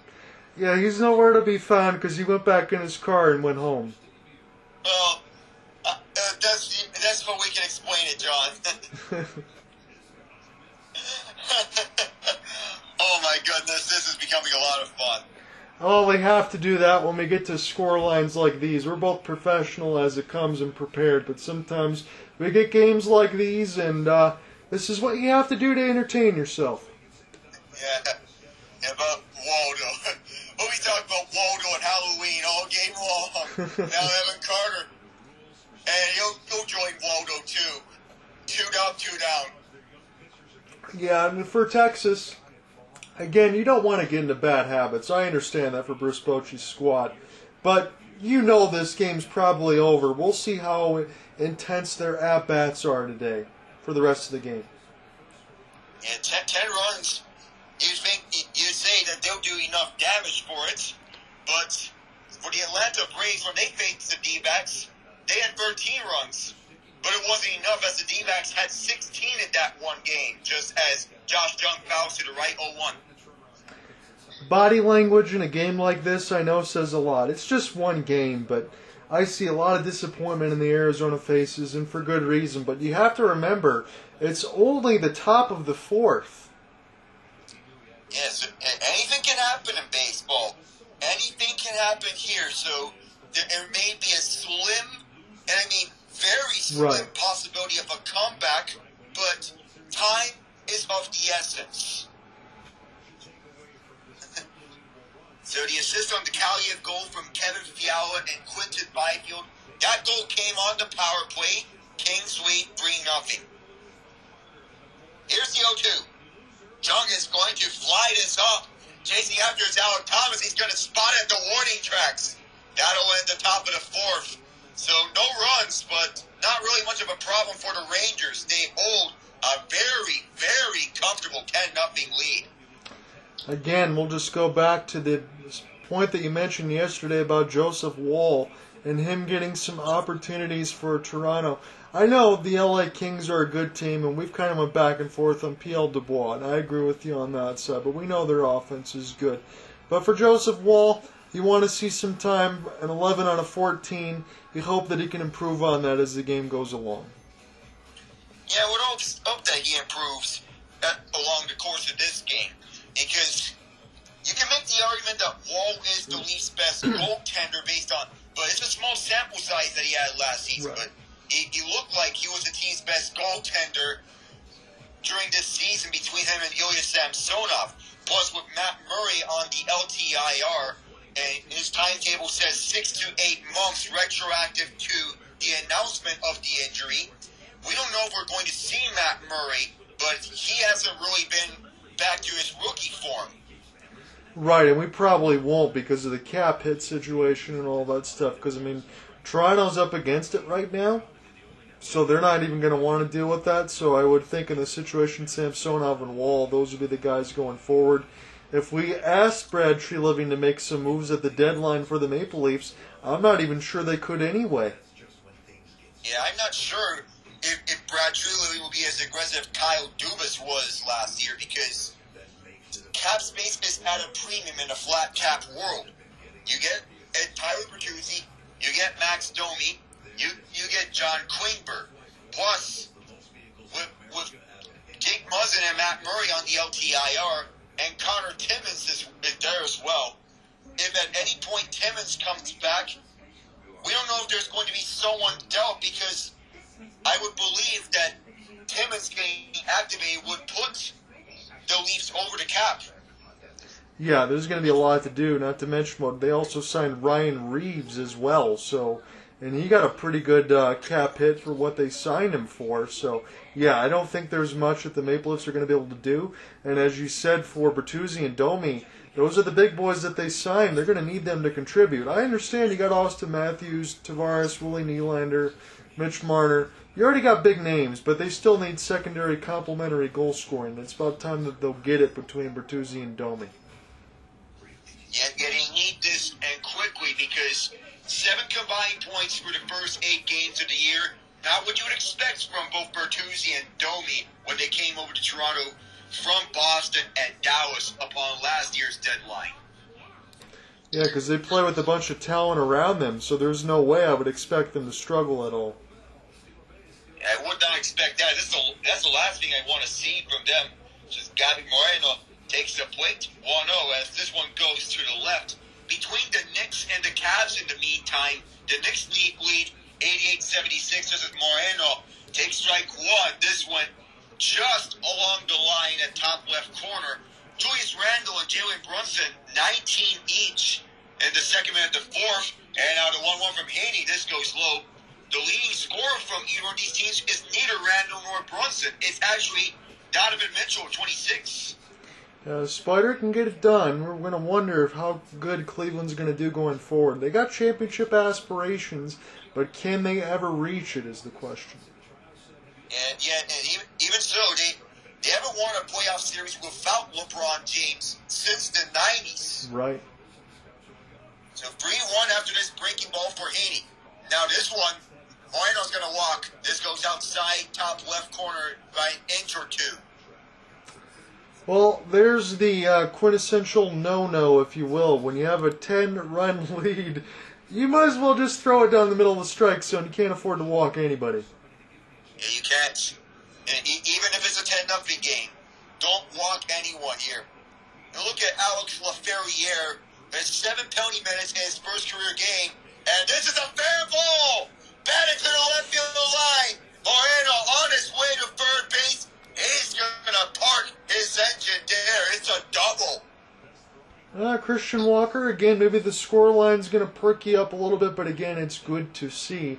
This has to continue for the Diamondbacks if they want any hope for tomorrow's game. And it did something, if they were to have any hope for tomorrow's game, and just out of the reach of Josh Jung, he almost got it. Just almost got it. So if I'm Andrew Heaney, I could say this, Alec. I can safely give up maybe 3 or 4 runs. But if I'm Bruce Bochy, I'm starting to get that bullpen warm right now, just to make sure if things start to get a little crazy, I'm going to make the quick pull and go to the reliever. The either one of Dane Dunning or Martin Perez will be good for that spot. To your point, John, just we have a now meeting between the pitching coach Mike Maddox and Andrew Heaney. Perhaps we may be getting the tail end of Heaney's night, so they should get the bullpen warmed up here between Dunning and Perez to see which one goes out. Yeah, and I think, like you just said, that's a good point for Mike Maddox to come out there and the pitching coach. And that they're going to start to buy some time. This is a very strategic mound meeting here. We know exactly what we're going over here right now. You want to make sure Heaney doesn't absolutely make a mess of the situation. You got a 10-run lead. You can safely give up a few, but you get everybody else warm, like we said. So good mound meeting. We'll see what happens here with Tommy Pham. And Pham has been electric. This boy 6-4 last night. Had a run in the last 2 games where he was 6-4 for 8 between games 2 and 3. Haney's going to take a look. Throw number 56. Pham is going to foul it to the right after the ball 1, so 1-1 is the count. So in the meantime, Dane Dunning, who kind of reminds me like my first college roommate, is at the bullpen warming up. Doppelganger look-alike, you're saying? Kinda. Yeah.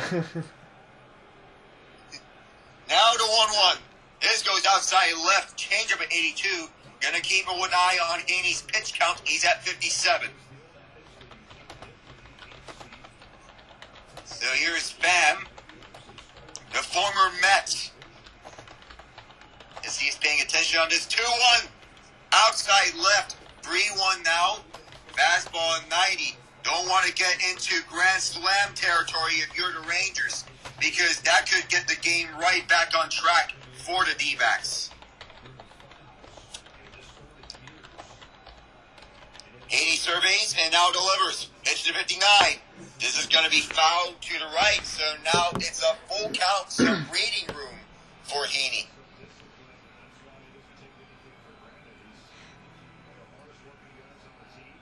No surveys options, just as Christian Walker takes a few steps out from second base. Here's the full count throw. Delivers perfectly. And Tommy Pham, no offer at it. Haney gets the third KO in this fourth inning. Wow, that's a clutch strikeout there. Again, we know what the score line is, but make no mistake about it. Runners at second and third with no outs, and you take a fastball right on the inside. That's a good pitch for Haney. You're right on the inside at bottom center. 10 out of 10 times it is a nice pitch. And to get Pham to not offer at it. Here's Lourdes Gurriel Jr. now, who's up at the plate, takes ball one. Had a base hit in the second. But you can imagine it's going to be a long night for the D-backs the rest of the way. They don't get anything here in this fourth inning. They have runners at second and third. And Haney is waiting, and now delivers 1-0. And Gurriel is going to drive it to the right field, but this is to the right of the foul pole. So 1-1 now to count. He's going to need to get a little more power from that purple hair, turn it into gold like Goku, and try to get a home run here. Yeah, and don't forget, there is a double play that is in play. They were to get runners out at home and third, if that is the case. 1-1 now, 63rd throw. And this moved Gurriel a little. This wasn't close to him, though. This went upstairs, 2-1. Gurriel does have the power, as you mentioned. You could have a situation where there's runners on bases, could be some outs. We'll see what Gurriel does. It is 2-1 with 1 out, 63 throws for Haney.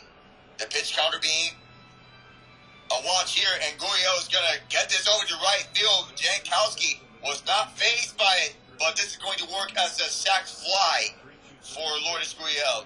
So 1 run for the D-backs, 2 outs still. So they found a way to score a run, but they still need 9 more to tie in the bottom of the fourth. Yes, and that brings in Gabby Moreno. He was at third base, but now you cannot sac fly anymore if you're Alec Thomas. Yeah, for as clutch as he is, the bottom order of the D-backs lineup, the 7, 8, 9, is really slowed down here in these last 2 games. The first throw, it was way out, slider 83 though, but Hine had to dive to his left to catch that. Yeah, and it's interesting because I praised the bottom of the order a little bit for Arizona, but yet it's the Travis Jankowski insert in the bottom of the order for Texas that's done the damage in this game. And a lot of it. Jankowski 2 for 2, and he has been dealing like he's Adolis Garcia, who he is filling in for. Pitch outside on the fastball. This went upstairs 2-0. 92 on the throw from Haney. Perhaps this could be the last inning for Haney before we see Dane Dunning for the first time. Yeah, it very well could be on that side, Alec. I think it's a good call. We'll see if he can get out of this. Yeah, Dunning is continuing to warm up. And this is awkward, but this is going to be Marcus Semien taking care of business. Thomas is going to sit down along with the rest of the D-backs. But not until everyone gets back in position. Over the defensive side, we go over to the fifth, 10-1 in favor of the Rangers. So there was opportunities with no outs and runners in second and third. You get a Tommy Pham punch out, a sac fly, and a ground out there. So Andrew Haney, he did his job today. 1 run, 4 hits, 1 error. That's the sideline. All he's responsible is for the 1 run and the 4 hits. So good job there. I know he's had a lot of offense to work with, but if we said that he would only give up 1 run through 4 innings, Texas and Bruce Bochy would take it. Yeah, they're going to take it any day of the week. To give up just one run and to not give it up in the fourth inning, and to have a game like this, 10 runs, absolute masterclass by the Rangers, both offensively and in the pitching area. Yeah, they've been perfect on all accounts. Again, we talk about some of the stuff in the bottom of the order. Well, Texas had the advantage there. But another big story today, 5 runs in the second, 5 runs in the third. Marcus Semien has 5 of them by himself. Corey Seager with a 2-run shot. And then Semien with a shot to left center that scored on a 3-run from Hyman and Jankowski. It made it 10-0 before Gurriel just hit a sacrifice fly to right. That scored Moreno that Alec just called to make it 10-1. So it's been all Texas, 10 runs on 8 hits. And it's been everything going Texas direction. And by the pace that they're playing, I don't want to pry about this, but if they can keep this up, they can blow even more doors open. I'm not expecting it to be a 16-1 game like that one Red Sox-Yankees game in the playoffs, but anything is possible from this point forward. Yeah, it is. Anything's possible at this point. As far as tomorrow as well, I think that's kind of more along the lines of what you're talking about. If Texas is doing this, this makes you have supreme confidence. If you're a Rangers fan and the hashtag go and take it, it's very possible that they do that tomorrow at Chase Field. And they're going in and taking it, like what their hashtag is saying. Perhaps in Game 4 they're doing so. And Game 5, the opportunity is really there for the taking. So, I know we may go off topic from here on out to focus on everything else because, or have some little humor thrown in, like, we got some fun with Waldo. I want to have something else in. Say, the Rangers win is perhaps a little party at the pool if they win the World Series. Yeah, they're going to have some fun. They might take the trophy in there tomorrow on that side, the way that this is going as well. So it's been that type of game. Alec Nava's been kind enough to be able to stick around with me in a blowout such as this. We will give you scoring updates, although there is not a lot left to do in the NHL and NBA today. But again, I'm going to go back to that Knicks score. I know they're 1-2 on the season. They look to be 2-2, but I will say this. When you think about Julius Randle, again, Mitchell Robinson's pretty good on the defensive side, but Julius Randle and Jalen Brunson, at least the Knicks are really back to respectability, and it's nice to see them actually play some meaningful playoff games at Madison Square Garden, because Jalen Brunson, honestly, he's kind of been a revelation for that team. Yeah, ever since he came home from Dallas, we wondered if that playoff outing from Brunson was just a flash in the pan, or if it was a sign of things to come. But how Brunson's been playing, it was a sign of things to come. The Knicks offered him the money, and he gladly accepted it and took it, and he's playing up to that contract. Nice work. Yeah, he is, and a lot of the times you can talk about that really doesn't work out. We do have a trade that we have to discuss, and I'll get that when we get to the commercial break, because I was shocked when I saw the James Harden move for what would happen. I'm sure we'll have a discussion about that once we get the break. Nathaniel Lowe, he will serve this one on the left field side, but I believe Russell Westbrook's still going to be there for the Clippers side, so it'll be Westbrook, Harden, Kawhi Leonard, and Paul George. My only question is, we know what James Harden's going to do and what he's going to bring, but is that going to provide any playoff success for the Clippers? Because that's all they really care about. And my big question is about with James Harden and who's going to come out on top as the victor of this trade. But with how Harden's been behaving throughout the past few years, I'm not so sure if what's going to transpire off the court is going to be a distraction on the court. Perhaps what has been transpiring with the Nets and the Sixers may be, I'm feeling a little iffy about the Clippers here. I do, because when you think about Kawhi Leonard and Paul George, we know what they can do. They're great players, but they're always injured. You bring in James Harden, he's going to play more games, but he's an MVP that's already been traded 4 times in his career. So that tells you that his stay is not very long anywhere that he is, and he wants to run the show when you got players like that all the time, it gets other people upset. I'll just leave it like that. We'll see what happens for the Clippers. Nathaniel Lowe, he's going to sandblast this one to deep left center field, but Alec Thomas underneath it and makes the catch. It's one out on top of the fifth. Not like it's going to matter much anyway, because the Rangers, they have this game on cruise control based on the second and third innings, unless the D-backs have some sort of a big, and I mean big, bold, underline, italicized, all caps, big response to the Rangers. Yeah, all caps with Comic Sans font that everybody hates, and a whole bunch of exclamation points and emojis. That's all you need right now from Arizona. And it doesn't look like that's going to happen at this point. Jonah Heim, this off the knob of the bat, make it 1-1. I know the Rangers, they've been on cruise control. There's no need to pull the starters right now. But they preserve this big lead. Perhaps you can pull them in the later innings, say 8th or 9th inning, so that you can give your others some confidence. So you say maybe now for Dane Dunning, when we get to the bottom 5, that he might go 3 innings or more? 3 innings at the most, in my opinion. Yeah, 3 innings or more, because the game is pretty much in control for the Rangers.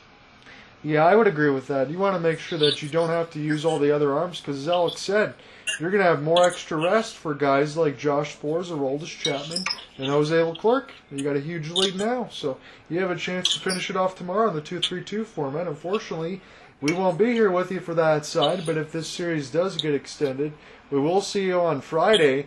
But I have to tell you this, I don't really see this series going past Friday if it doesn't get a win tomorrow. Yeah, if there's nothing on the D-backs front tomorrow, we don't see this going to Friday. 10 runs, 2 outs tonight. Second most in the World Series all time. So the Rangers had taken advantage of whatever they need to. Again, 2 5 spots in the second, third inning make this a 10-1 game. It's been academic the whole way. Rivera makes the catch. Texas goes quietly. They haven't gone quietly all game pretty much. But it's 10-1 as we go to the bottom 5. Diamondbacks need a lot of runs. I want to go off and look at what is going on at NHL and ESPN. I want to wonder what costumes Steve Levy, Mark Messier, and PK Subban are wearing, because it has me a little light smile on my face. Anything good on that side, make sure you point it out to me. Yeah, between the Kings, Leafs, and soon to happen, Preds, Canucks, Knicks, Cavs, and the other game that's on national television, as I'm going to pull up the NBA box scores. There's only 3 games in the NBA. One of them has the other nationally televised game, the Suns and Spurs. And then there's the Clippers and Magic. James Harden will not be playing. No, he's not playing on that one. And for Phoenix, there's no Booker and no Beal. So it's Durant and Wembanyama. Yeah, those 2 will be the stars of the show. And with the Knicks and Cavs game coming to an end, yeah, the Knicks have this one under control, so they can put the others out onto the courts. The Knicks, they're going to win this one handedly. 19 split between Randall and Brunson. It's not too bad for the Knicks there. Again, for the Cavs, I understand it's early, but that's a good win for the Knicks to get. They will go to 2-2. The Cavs will fall to 1-3 on the young season. Again, for San Antonio, I don't know how many games they're going to win, but anytime I do see the Victor Wembanyama highlights, it's kind of amazing when you see a guy, what is he, 7'4"? I might be undervaluing him a little bit on that side, but being able to shoot threes and move like a guard and score in the post, and he's doing all the damage he's doing while the team is still learning how to play together. So he really does have a lot of talent. A lot of talent in him, and a really bright future down the road, not only for him, but the Spurs. As this young core develops, even though my favorite team is a rival of the Spurs, my question is if Wembanyama is going to develop and put some weight on as he enters his peak. That's what I want to see from Wemby. It's not the same player, and I'm not making this comparison, but I want to throw it out there because there's one player I loved on the Rockets. We didn't get to see him play very long, but it was Yao Ming. And when it was being that tall Unfortunately, he went through some injury concerns. I hope that's not the case for Wembanyama. Yeah, I hope not. For as great as Yao Ming was back in his heyday, and I wish I got the chance to watch his highlights because I haven't seen much, but he was that good in his peak. He was. Shaq said he was one of the hardest guys he ever had to guard. That's a supreme compliment. Andrew Heaney is back out there right now, and again, it doesn't come as a surprise to Alec and I because it's the 5th inning. So, look, we're in a situation now we just brought up to you with Dane Dunning. You can go Heaney, Dunning, and then maybe try to figure out something for the 9th, and then there you go. That's already your pathway to this game. That sounds pretty good for Bruce Bochy. Heaney's going to throw his 70th pitch against Emmanuel Rivera, as it'll be 8-9-1 in this bottom 5. This game has been academic for a long time now. As this is picked up for Josh Young, no problem as he makes the toss over to first, 1 up, 1 down. So, just a slight work being done there, and just a simple game plan now for Bochy, and what we were expecting to be a bullpen game. We were expecting this for both sides, and I thought this was going to be runs aplenty, and it was runs aplenty. For the Rangers, it was. We didn't expect this type of outing. No, if Alec and I were being completely honest on this side between the Twitter space and the YouTube side, we could have imagined a 10-1 scoreline, say, okay, 11 runs, but, maybe mix that between a 6-5, a 7-4 type of thing. Not 10-1 Texas at this point as Perdomo takes a ball. Yeah, we want to be expecting this, but if anything has taught us anything, is that Bruce Bochy is a master of these situations of his World Series winning experience back with the San Francisco Giants. Yes, he is, and in this situation, for as easy as it is, I'll just tell you this. If Alec and I were in the bench coach right now where Bochy is, I think we'd be chewing on the sunflower seeds and chewing bubble gum as well, because really isn't much left to do right now. It's pretty much going to be Heaney and Dunning, and we'll see what happens at the end of it. You can put in anyone in the night if Dunning's night goes to say 6 to 8 innings, in the 6th inning to the 8th inning. You can put in anyone. Say one of your others. Say Chris Stratton, Will Smith. Say these two could, or possibly even Brock Burke. Yeah, you're leaving everybody fresh. And on the side, I know we already mentioned Spores, Chapman, and Leclerc, but they've already had a game where they didn't play. This will be the second game they probably don't even play. So you know that they're going to get complete relief on that side and just be ready to go for most likely a winner-take-all game tomorrow. So again, Heaney's got a couple walks in a situation where he probably shouldn't, but he didn't really bite him because when it was runners at second and third and no outs, it was just a sac fly from Lourdes. But Ketel Marte, he's at the bat rack again. It kind of feels like he's the only one, given that supreme effort so far, got a chance to get yet another hit. He's 2 for 2.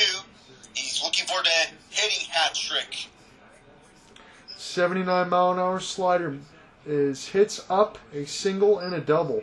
353 in this postseason with 2 bombs and 11 RBI. If it wasn't for all the stuff with Dolis Garcia, I think more people would be talking about Ketel Marte as sort of an MVP situation. This is a great jump, and this will be picked up by Lowe. Will calmly step on first base. That'll move the runner over in Perdomo. So not enough time for the double play, but likely not going to matter much anyway for Nathaniel Lowe. They're just doing things business-like, as we would normally say with the Vegas Golden Knights. Business-like. Yeah, it really is right now. Corbin Carroll, we found Waldo. We need to find Corbin Carroll here on this side. 0 for 2 with a strikeout and a ground out. Again, his numbers aren't all that bad, but they really need him to percolate at this point. Not because this game is way out of reach, but Corbin Carroll's had a couple games where he's been quiet. And when he's quiet, they mentioned it in this pregame, Diamondbacks don't win. So that's a situation that's got to be corrected for tomorrow. It's probably too late for right now. 0-1 is the count, 2 outs, and Carroll will put this right back to Heaney. Easy toss over to Lowe, and the Diamondbacks go quietly after 5. It's 10-1 Texas. The last thing I want to know is where is starting to have roads being frozen. I can expect that somewhere in the northern parts up in Canada, even in the north side, say the Yukon or the state of Alaska. But the D-backs bats may have been frozen cold here right now, as It's this Amazon commercial up in the freezing cold, and perhaps fittingly enough, because early winter has arrived with this cold front. Yeah, whatever it is, they need to make sure they open the roof in Arizona and let the heat in right now, because Arizona has been completely shut down.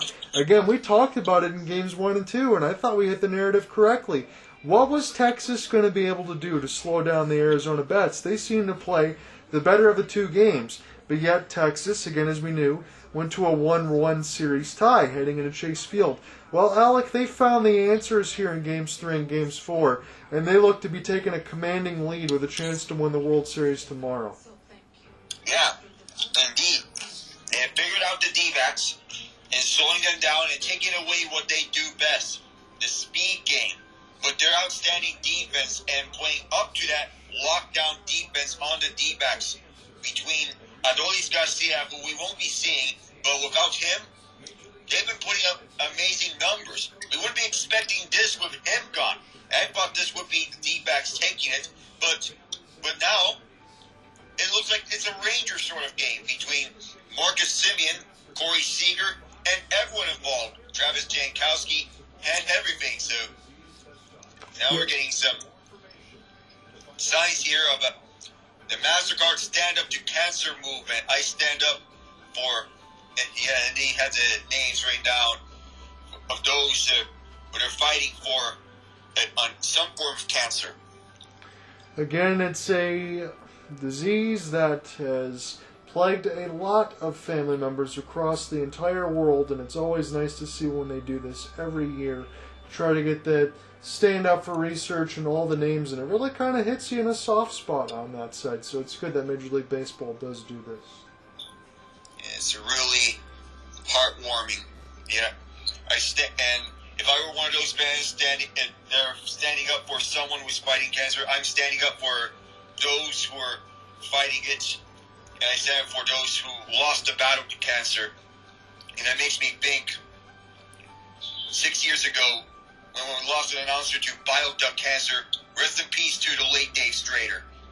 Yeah, Dave Strader, former Red Wings side on that, when I think about that as well. And even in this game, when you have Nathaniel Lowe, or Nathaniel Lowe's mother on that side, alongside for his brother on that, from the Tampa side. So there's a lot in this game as well. As we're going to get into the commercial break, we're going to be heading into the 6th, where Alec will take over, and we'll completely move on from this between 6th, 7th, 8th, and 9th as we have. If we do get to a situation where there is a Game 6 on Friday, we will see you then. If it does end tomorrow, I'll make sure that I have some type of small write-up. I do have some plans with the missus that we already have some previous obligations, so I will be gone for a couple days, but I will get that write-up up, and then Alec and I might either figure out something next week, or maybe I'll get a hockey game in on Saturday if there isn't anything going on. As far as the next week's side, I do have to go back with the Waterford Sharks. They have a home game on that end. If Alec and I do work next week, it'll probably be sometime early. I'll have to look through the schedule right now. It's probably a good time to do so during the break for the NHL side if there's anything that maybe catches our eye on a Tuesday or whatever day like that. Yeah.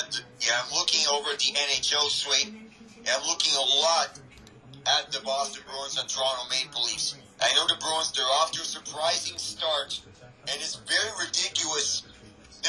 Very ridiculous that they have racked up 73 wins already since the start of last year. Not even kidding, 73 in the regular season. How is that supposed to happen? I'm not sure, but that's how good that they've been on that side, and that's despite losing Patrice Bergeron and David Krejci, and the wheel keeps on moving. And for anybody that wants to say their schedule has been easy to begin the year, we can agree with that, but also you got to win the games that are on your schedule, and the Boston Bruins are doing that. As far as looking ahead, I know this would be, let me make sure I get this correct, on the Tuesday side, November 7th. I see there is a really good game on TNT. If you were available on the Tuesday side, maybe Devils and Avalanche. That one will be at Ball Arena at 10 p.m. Eastern. We got to look at the Devils and Avs before last year in what was a goal-scoring battle when Akira Schmid and Justus Anunin were the starters. We could expect that the mainstays would be at the crease this time around between Alexander Georgiev and either one of Schmidt or Vitek Vanacek. We just don't know about the decision that Lindy Rupp is going to make. So I'll be in contact with Alec. We'll try to figure out something early in the week, maybe Monday, Tuesday on that side, and see what we'll do. If not, we will just finish off the rest of this game, and then we'll figure out maybe something on the weekend. But first shortstop did 3 home runs in a single World Series is Corey Seager. They showed Simeon. They have Jankowski at the bat. As Alec said, everybody's doing the job. Yeah, everyone is doing their job. And between Marcus Simeon and Corey Seager, who are a combined 5 of 14 this World Series, and Simeon is finding his stride here. He'll be next in the order, just as Jankowski takes balls 1 and 2 opposite Ryan Nelson. And this could be a long night here for Nelson if he keeps going, as we're in the 6th inning. 25th pitch for Nelson coming up. Here it comes, and he throws a third pitch strike. So he locates his zone. Third time is the charm. Yeah, and again for Jankowski, small sample size in the postseason, but 4 for 5. So he's been able to seamlessly fit right in on this side, and now Simeon's awake. This spells trouble. Well, now have a 3-1 count for Jankowski. So we all thought about World Series MVP perhaps going to Seager, but now Simeon's making his case. Yeah, he's going to at least try to make a case at the end of it for sure, but if it doesn't go to Adolis Garcia or Seager, I'd be surprised. Jankowski's going to ground 1 to Mate. Just simple throw to Walker. So 11 outs left for the Rangers. Man, it's got to feel good when you're playing a game like this. I don't care what type of sports we all played, whether it was high school, middle school, or whatever. But you have a game where you feel like you know the outcome's already there and you're just waiting for it to end. That's got to feel good. Yeah, if you're the Vegas Golden Knights, yeah, especially in Game 5, just as Moreno is going to rush after, he's just going to step back. We don't know if this ball hit the netting, if anything, but with how Moreno looked, it didn't appear to hit the netting, so that brings Simeon out. On the first pitch out, up comes the most dangerous man on this Rangers order. Yeah, that's a good play for Moreno anyway. As you said, I was looking, I just got the replay there. It didn't bounce off the netting. He just stays with it, makes the play. And now you get that man, Corey Seager. My goodness. Yeah, even though he's 1 for 3, he can do it. And he brings his value on both ends. And he's been popping up on the shortstop position, both defensively, but especially on the offensive side. The Dodgers have been used to it. And now the Rangers get a taste of his medicine. 1-1 after this foul ball. But it's amazing what he has been doing. I don't want to get too far ahead of myself, but every time I see Seager, they always show the home runs for a shortstop and everything he's done in meaningful games. You're looking at a Hall of Famer, probably. Perhaps the first ballot Hall of Famer. As Seager is going to foul it, and perhaps, I can say this again, I can say we call him the best shortstop of his generation. Yeah.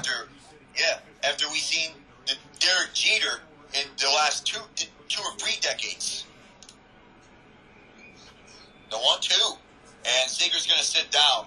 So that brings the Rangers to their last 9 outs after Seager swings and misses.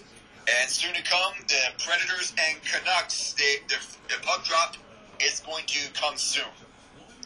It's too bad on my TV that I can't do some sort of split screen with this 4K stream and stick, because I feel like we could still call the game accurately on that side. Hey, I'm very impressed for the Vancouver Canucks to start the year 5-2-1. This seems like a very winnable game against the Nashville Predators today. Yeah, I may have remarked this previously, but this feels like a toss-up game where it can go either way. You can pick either of these two games, and I would not be wrong between either side. But I think the Canucks, in my opinion, would have a sort of advantage over the Predators, too. I'm with you, John. Look, I'm looking at the stats right now. I didn't even realize Thatcher Demko's numbers is as good as they are. But 3-2, he's got a shootout win on that side, but he's .396 save percentage with 191 goals against. And Yusei Saros 4-4 for a 249, 915. So he's out dueling Yusei Saros. And Vancouver's defense, as you mentioned, they've been a little bit hit and miss, and they're still banged up. So for Demko to kind of stand on his head and for Vancouver to score goals the way they are, I am going to take the Canucks tonight. Yeah, I'll take the Canucks too, so I'm with you. And for Vancouver's side, normally you would expect Carson Soucy to be on a bottom pairing because that's his typical bread and butter. He's been getting paid to be on the team's second pair. It's not too bad on that side then, because you know that you're going to be able to, at least, what is it in the first pair now? It's probably Quinn Hughes and Philip Hronek. Yeah, it's most likely going to be Hughes and Hronek, yes. Yeah, so Philip Hronek was a guy in the Detroit Red Wings that could score a lot of points, but you weren't sure if he was a top-tier D-man. But when you pair him with Quinn Hughes, you're probably in a good situation. Yeah, that's a 1-2 offensive punch. So, yeah, the Kings, they're on the power play again.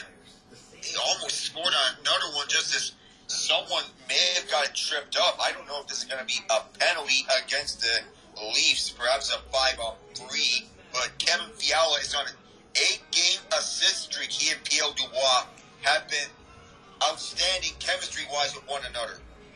Hopefully, Pierre Dubois is happy where he is right now. I'd like to see him stay on one team and continue to provide his services. Yeah, because the Kings need this on the offensive side, and this may be the goaltending that they need from Cam Talbot, because we have a lot of questions about their goaltending, but Talbot, so far, he's providing that. Do you think it's sustainable for Talbot and Phoenix Copley? We don't know. But as far as it goes, we could leave this up in the air and say, and I'll say maybe yes, maybe no. As Dane Dunning, he's out on the mound, throws 2 strikes, as Moreno offers on the second one, it's one that he should not have had because this one was going towards the dirt. Here's the 0-2. And that time Moreno does not offer it. 1-2. But that second pitch was not even bound to be hit at all. Yeah, sometimes when you get the scoreline where it is, you're just a power hitter and you want to go for the downs. But Dane Dunning's going to realize that. He's a crafty veteran. And reliable here for these Rangers as he throws ball 2. So 4 pitches into his night, filling in for Andrew Haney. 2-2. Justin Moreno fouls it, and this went nearby a fan. And to have these balls swung nearby towards the mesh, and you're right nearby that baseball, oh, you could see your eyes flash before you. The 2-2 again. This is grounded to Josh Jung. He'll make quick work of this. 1 up, 1 down. Yeah, again, you talk about the mesh and the netting. Again, several years ago, they didn't have that in this situation. Thank goodness they have that stuff now, because you have to keep your eye on the baseball at all times. You got it, yeah. Just like you have to keep your puck on the eye at all times, because it can come out to the crowd at any point. It's like watching hockey, except it's with a field and it's played on the grass or turf. Yeah, very apt comparison, because the baseball has and the hockey puck has that same type of speed. Can Christian Walker get another hit? He's sprayed a couple over the last couple games, but can he find something to feel good about to carry into tomorrow? So Walker did not offer it. He did not get enough of that to be just across. He fouled the first one, but it's now a 1-1 count. The D-backs, in their 5 losses, they have just 4 stolen bases. In their wins, 17. That's a stat that's worth repeating, and I'm glad that you did, because that's what Diamondbacks baseball is all about. It's hard to steal bases when you can't get hits and get on base. And they're going to check his swing again for Walker. They said he went. So 2-2. Fans don't like it because they think they saw something different, but he just got it across. But the stolen bases stat tells everything that has to be known. And 4 of those stolen bases in the loss came from game 1. Yeah, right. In a situation where you thought they had that one until they didn't with Corey Seager and Adolis Garcia. Yeah, it was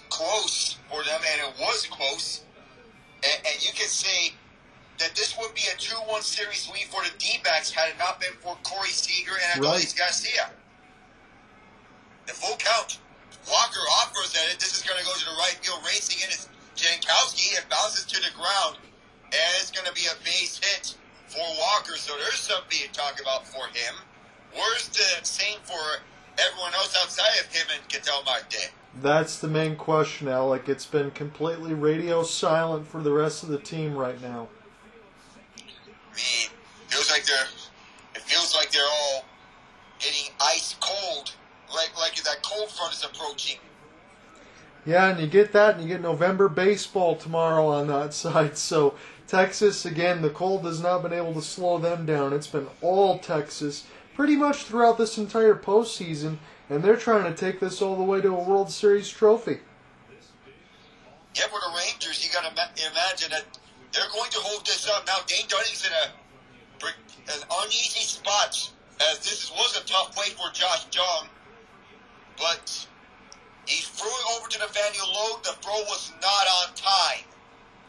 I got to tell you, Alec, I know they got good speed on there for Tommy Pham, but for Josh Jung to have the cojones to pretty much pick this up and barehanded and throw an absolute strike, if you didn't have that type of speed there, he would have been out. That's a pretty good play for Jung, though. Yeah, it's a good play for Jung. Yeah, even though he didn't get Tommy Pham out, it's an A for efforts. Yeah. Lourdes Gurriel, first pitch strike for Dunning. Gurriel stared at it the entire way. So a first pitch strike, 0-1. And the Leafs have scored in the meantime. It's John Tavares, 3-1 Kings still. And this one, a friendly call for Gurriel this time. This one was at bottom left, but they're going to roll this ball 1. Runners on scoring position tonight. The Rangers are 4 for 8. The D-backs, a complete over. Missed on all 4 their opportunities. And this is going to be a double play opportunity. Will they get out of it? Yes, they will. This will end the 6th inning tic-tac-toe between Seager, Simeon, and Lowe. Man, oh man, Alec, you gotta wonder if that was Arizona's last best chance to scrape some runs together and try to get back into this game. But the combination of Simeon, Seager, and Lowe do it yet again. And they have come up on defense and they have come up on offense. They've been the two-way players that they've needed, and they rose to the occasion on the night. And job well done between them. So we're underway between the Preds and Canucks. And I like these throwback uniforms for the Canucks. Going back for the 1994 uniforms when they went to the final. Those are the ones that have the black and the gold mixing it in between? Yeah, black, gold, and red. Yeah. And the Canucks skate logo. I like those too on that side. I know some people don't like the Canucks Orca logo on those blue jerseys, but I kind of like those ones too. I think the Canucks have some decent unis. They do. Yeah, and I like the Canucks Orca uniforms as well. I find those to be one of the more underrated uniforms in the league. Yeah, I just don't understand the dislike behind them.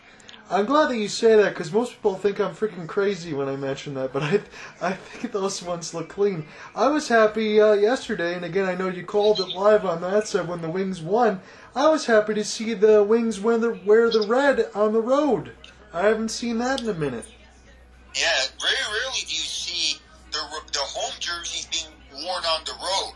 Sometimes it happens because the team that's wearing it, the team that's at home, would wear a different jersey, perhaps a special jersey for such an occasion. Right. Perhaps the Bruins wore one of their special jerseys, their Centennial uniforms.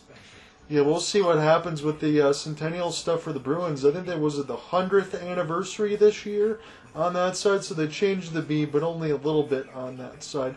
But again, if they continue to play the way that they are with these jerseys and that logo, I don't think you change anything for next year. Yeah, and perhaps the confidence that Jim Montgomery needs as a head coach. I know the playoffs and the blown 3-1 lead were a wake-up call and perhaps a learning experience for Jim Montgomery, if you were to put it at that. He pressed more right buttons in the regular season. Just remember that, and he's carried it over. He's still a great coach. Let's not get it twisted.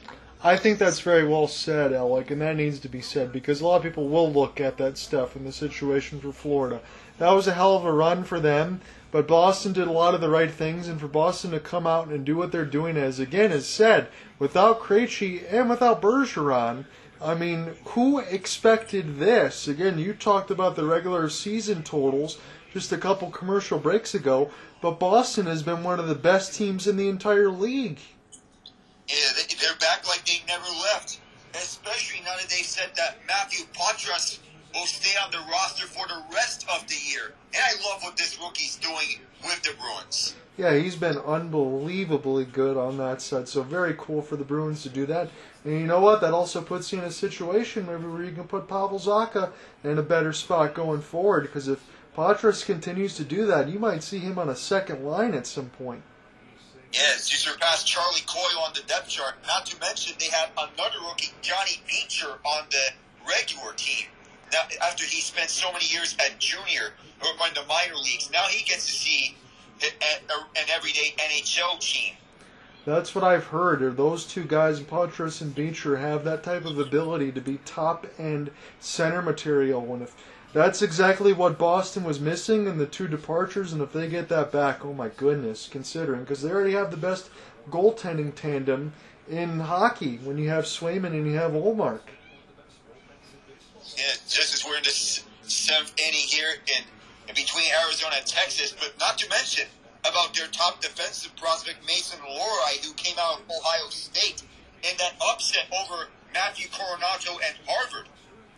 Yeah, so the prospect pool keeps on coming. Mitch Garver will go ahead and take a seat. He punches out on the 1 and 2, and it's one out here in the top of the seventh. Again, Arizona will get set to stretch soon. I'm sure they've been stretching their legs for a long time waiting in the concession stands because it's 10-1 is the scoreline. Ryan Nelson, 3 1/3, 4 strikeouts. So the one, I guess, silver lining for Troy Lavola's squad, he's been pretty good in the bullpen, but this is kind of mop-up duty. That's not what Arizona expected in this game. Again, Alec and I mentioned that there was going to be a lot of runs. We nailed that. We knew that that was going to be an easy button to hit, but not so one-sided as Carter takes a ball. Yeah, we didn't expect this type of game. We could have expected it to be a little more competitive between these two to have runs aplenty, but not with the way Arizona's been playing. You don't win games like these. To have one run scored. And you usually would need an outstanding effort from your pitchers if you were to win 1-0. Yeah, and you were never going to get that in a game like this when you were going for openers and spot starts in a bullpen type game. And we were wondering who it was going to favor. Well, it clearly favored the top of the order as they've combined for 7 runs, and Simeon and Seager on the side of it. Cody Bradford is the one getting warm.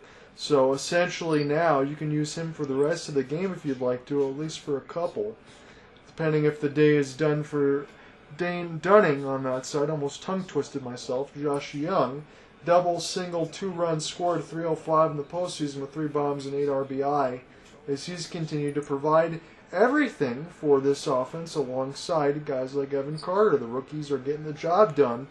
And you got to make sure if you're the rookies and everybody else, remind them how hard it is to get back to the World Series, because for as easy as it looked, it's too early to only want one of these in your career. You want to taste victory yet again. And that feeling would never stop. It feels like an addiction. Like the moment you taste victory, yes, you don't want to have it stop. I completely agree with you. I'm glad you said that because that's how I feel about it. You work really hard to get to the situation you are, no matter what you do in everyday point in life. And that's what the precipice is, victory and your ultimate goal. And once you get it, the whole thing is to try to do it again. It's not about just sitting on your laurels. It's continuing to improve, and that's what it's all about. And that's what the Rangers are definitely going to do in the offseason. You know they're going to make some more additions, even if they win it right now as soon as tomorrow.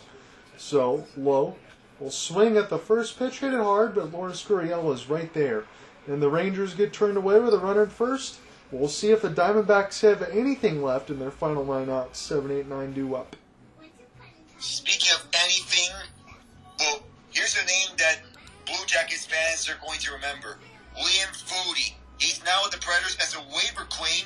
He had a penalty shot, even even though he didn't make it, perhaps something good for him to get an early penalty shot in his Predators tenure.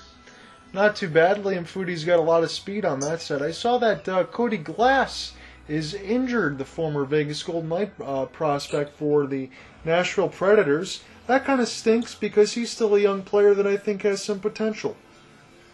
Yeah, I would love to see him continuing to develop over at Nashville. And I feel the Preds, they've done a good job of developing their young guys between Glass, Luke Evangelista, Tommy Novak, and now they have their Liam Foodie at their disposal. I almost forgot to mention Juuso Parssinen, because Parssinen has developed himself into an everyday fixture on this Preds lineup. Yeah, when I'm looking at this, because you mentioned those names, and I'm looking at their lineup, it impresses me for what they have. I don't know. They're probably a borderline playoff team. I think we could probably be somewhere around there. Maybe not any more than that. You still got Yusei Saros, but it is Kevin Lankin in net today on that side against Thatcher Demko, so you feel like you should have the advantage on that side. But the one thing that Nashville always does, Alec, is how the heck do they continue to draft all these defensemen and develop them? That's something they've always been good at. Roman Josi, Dante Fabro, Alex Carrier, and just recently Spencer Stastny and Jake Livingstone got some looks last season. And they've been all right for what they've offered for the Preds. We're not seeing them right now for Nashville, but this team is looking like a young-ish type of team that has a decent future ahead of them, at least. And not to mention about Yaroslav Askarov and him potentially being a nice 1B if Saros gets to stay.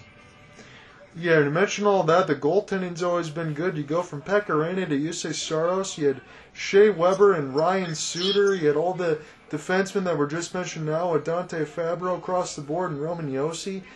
If I am anyone else in the scouting department, I'm going to be a fly on the wall for Nashville's defense. And I'm going to ask how they get it done and take lots of notes. I'll just leave it at that. Yeah, the foundation of the Predators franchise has been through the defense, and that has always been the case there. But going back to this penalty shot, Foodie kind of slipped, got back on his feet, up from his knees. So a little bit unlucky on the penalty shot, but now it's a 4-1 game in Toronto for the LA Kings. John Tavares scored the power play, assist from Mitch Marner and Morgan Riley, but that was answered by Adrian Kempe from Andrzej Kopitar and Quinton Byfield. So the top line for the Kings is coming through. Adrian Kempe is somebody who's always very dangerous. I always keep my eye out on him, and he scores in big-time moments. He's a player that I really like. I love watching Adrian Kempe whenever he plays for the Kings. Whenever they go and play against either the Penguins or the Hurricanes, I look to him because he's perhaps the most electric player on that team that I love watching. I would agree. Bradford is the new pitcher here against Alec Thomas. 7-8-9 part of the order for Toy Lavoie's squad. They're down to their final 9 outs. They've been up against it from the word go in this game. Texas has absolutely dominated here in this game 4.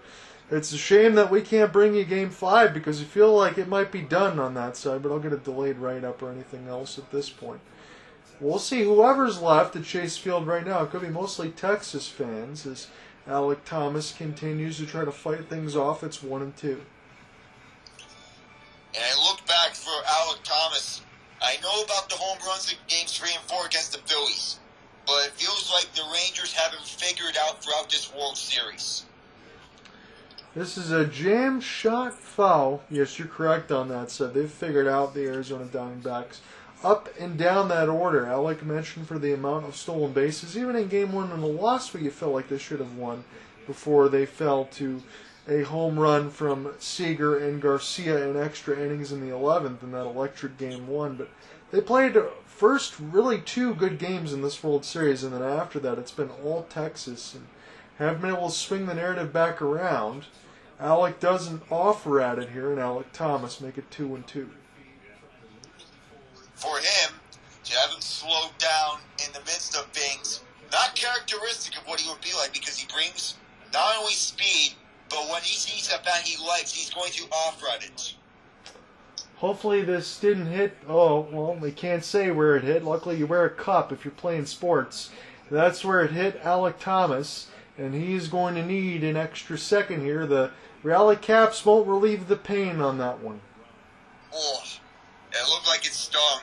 It hit him right into you-know-what. Yes, the worst possible spot that you can be hit at on any side. So Alec Thomas will take a couple extra beats, understandably, as the camera's cutting away, understandably. They get a Sting sighting for Halloween. That's always fun. Oh, always. If you follow, if you follow wrestling at all, you'll recognize Sting's face paint, as I think this was just a foul ball off the umpire now. My goodness, we are getting some tricks and not treats. Yeah, it feels like if it's Halloween, the D-backs, they've been getting more tricks, and the Rangers, they're getting all the treats. Like their basket's getting full of candies, like Milky Way, Kit Kats, all of that. Make sure you mention all your favorite ones. Are you going to go with Milky Ways and Kit Kats? Milky Way, Kit Kat, Twix as well. My man, Alec Nava, is kind of the same boat as me. That's what I would list. As it is swing and a miss from Alec Thomas, and we have a Dumb and Dumber sighted cameo. Buzz Lightyear in the house as well. To infinity and beyond, just where the Rangers are going. That's pretty good there. Good costumes that they're showing on the Fox Sports side. It's a good laugh relief from a game like this. As this is picked up toward the right field side, Jankowski will take a couple steps before the warning track, make the catch. I've seen some more Halloween costumes around for Chase Field. We got someone wearing a Freddy Krueger hockey mask. We got someone dressed up as Bengal Tigers for two of them. We have someone dressed up as Luigi and another as Toadette. And I wonder how many guys are wearing Halloween costumes just as Waldo has returned. Yes, he has. Again, some of these costumes that we're seeing, it's a good job. The only one I would give the X mark to is the person that has the ghost with the hole in it. I mean, that's the most least creative thing you can do, is it not? Yeah. Anything, but I would rather have something that's more creative. Say, I dress up as Harry Potter. Yeah, that's what I mean. Like, if you're going to go for Halloween, try to dress up and do something. Don't just put a sheet over your head and call it done. As it's 1-1. As this has popped up here, Perdomo, is this going to bounce in between? They try to make a catch. And does Jankowski get a piece of it is the question mark. Somebody grabbed it over there. They're going to say he did. What a catch from him. He slid. They're going to say Jankowski caught it while sliding. Wow. Even in a blowout game, I can't help but say, did he just do what?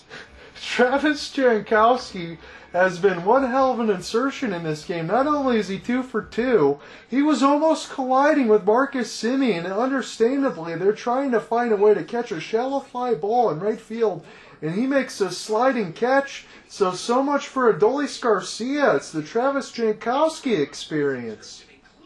Again, next man up. Yeah. And Jankowski is responding in kind to those words from everything. That's the most common saying whenever someone goes down. Garcia down, Jankowski up, and he has responded to the next man up mentality. I love what he is providing. That is absolutely a ridiculous catch. If it wasn't the scoreline that it was, I think it would be getting much more fanfare about it, because honestly, that was one of the better catches that we've seen in the World Series so far. So Alec's going to take it through the 8th. I will finish off in the 9th. This game's been long over. We'll give you a scoring update as far as the hardwood side. I'm going to look and see what the Phoenix Suns are doing. So Kevin Durant's got 8 on 4 of 5. He's got the trigger locked and loaded earlier. Eric Gordon's getting a start. He's got 7. Yeah, I've seen Eric Gordon get some starts before when he was back in his Rockets days. Was named a 6th man of the year in 2017, in the one year when the Rockets had their breakthrough back in the James Harden era. But Eric Gordon, nice to see him still put up these numbers, nice and strong, coming over from the Clippers. Yeah, it's amazing. I had to double click on his profile and check his age. I'm 36, he's 34, but I do remember him coming out of Indiana. He's still getting it done, whether it's a six-man or starting. He's had a strong career, regardless. I can definitely say that. We do have some wars between the Kings and the Maple Leafs here. A little scuffle, but is these have been solved, or is it? Max Domi was in the middle of it, and so was Kevin Fiala. That is interesting. Let us know if we get any updates on that side, because there can be some fireworks here. Toronto doesn't want to get blown out in a game like this, but we did mention the LA Kings offense is very, very good as well. Yeah, they've been rolling. Though, what seems to have started this is that Domi sort of cross-checked Fiala, and Fiala didn't like that. Okay. He wanted to confront Domi about it, and it was a little light scuffle. There wasn't a fight, if anything. One thing I've noticed here in the box score side of it, again, David Camp, 5 shots, 6 for Nylander, 4 for Tavares. They've held Austin Matthews to 2 shots and a -1, so one of the best players in the league getting shut down a little bit. You know that's part of the game plan for Todd McClellan's squad. That's good work. Yeah, good work for McClellan in getting the defensive game plan to focus on the top guys. Though the positive for the Leafs, William Nylander extends his point streak to 8 games. Go ahead and take off the 8th here. I know we've been mixing in between all of this because of the scoreline, but we'll see if Arizona can do anything. Yeah, but we must know, because it's deep into the game, you could imagine that perhaps some of the relievers could come in, but Jonah Heim is going to sky this to the right field. He'll get a solo shot. And to add insult to injury to the D-backs, it's once again a 10-run game. Jonah Heim striking with precision. So that's got to feel good for Jonah Heim. The only thing he hasn't been able to do is provide the bat, but he absolutely smoked that one off the top of the grating in the right field side. He got a hanging breaking ball, and he didn't miss it. And the only ones celebrating that are the Rangers fans in attendance. We don't know if this is going to be an empty crowd later on, as with Minute Maid Park, but that doesn't look to be the case. There are Diamondbacks fans in attendance watching the rest of this. We don't know if they're going to stay for the duration the rest of this game to salute the D-backs for what a valiant season this has been. 84 wins, and they made it to the big dance. Yeah, look, that's well said. They can't be lost in all of this. As far as everything the Diamondbacks have done, sometimes you have days like this and games like this, but nothing to be ashamed of for Arizona. You just wish it could have been a little bit more competitive, but you still got another game to play tomorrow. And that was a 2-0 count on Zoe Tavares. He takes strike 1 on the right line. Good pitch from Ryan Nelson, who's doing mop-up duty, but Kevin Lankinen almost had an if you're a goaltender, tend to goal moment. Every time you say that, I cringe a little bit on that side because we know what that means. Yeah, he was way out of his crease to play it, and currently he's pleading his case to Eric Furlat on something. But he was out of his crease to hound the puck. He quickly went back to his crease and stopped it. Well, that could have been moments away from disaster for Lankinen. He doesn't get it the way of game penalty, but this is popped over, and just a simple throw from second to first between Martin and Walker. That will do it for Tavares. So postseason all-time consecutive games with a home run or more. 15 straight games for the Rangers. That's the most all-time. My goodness. They're putting up video game numbers with how they're playing. And even with Travis Jankowski at the plate once again, who is a prolific 2 for 3. What a showing for him. But man, the Rangers continue to put up video game numbers, no matter if it's a win or a loss. Yeah, it's one thing to get all those hits for Jankowski, but then to make the sliding catch in the outfield in the bottom half of the inning. I mean, things are just getting ridiculous for Texas as far as how good it's going. Yeah, that sliding catch for Jankowski, it was a cherry on top. Yes. Yeah. And even though he takes strike 2, it really isn't going to matter that much for him because the game's all but over. Yeah, it's got to be a dream. I mean, 3 for 5 in the postseason, 2 RBI, anywhere you need, next man up, as you said, and he's just fit right in the bottom of this order, providing a thump. And even though Jankowski, he got a friendly call on the last pitch. It's a ball two, as this was on the right line, but they're going to say outside. I have to crown him as the man of the match, no matter what. Yeah, you kind of have to. I mean, that's a impact that you didn't expect in this game. So if you don't give credit there to Jankowski, I think people are doing him a disservice. Yeah. If you don't give credit to Jankowski, you may be doing a disservice for him to step in place of Garcia and to have him at the 9th spot coming in. This is remarkable for him. Even though he doesn't get a hit here, as this bounced over to Nelson and over to Walker. That may be pretty much it for him, but what a game it's been for him. Okay, so we're really seeing this graphic right now. Reggie Jackson, 77 games, 18 bombs, 48 RBI. And Corey Seager has the same games in RBI with an extra home run. He's overmatched Mr. October. Are you kidding me? He's overmatched on that. Yeah, Mr. October has some company. Holy cow. So again, I'm glad we mentioned some with Corey Seager about Hall of Fame considerations. You got that. You're definitely going to be walking to Cooperstown. Yeah, he's going to get a gold jacket there.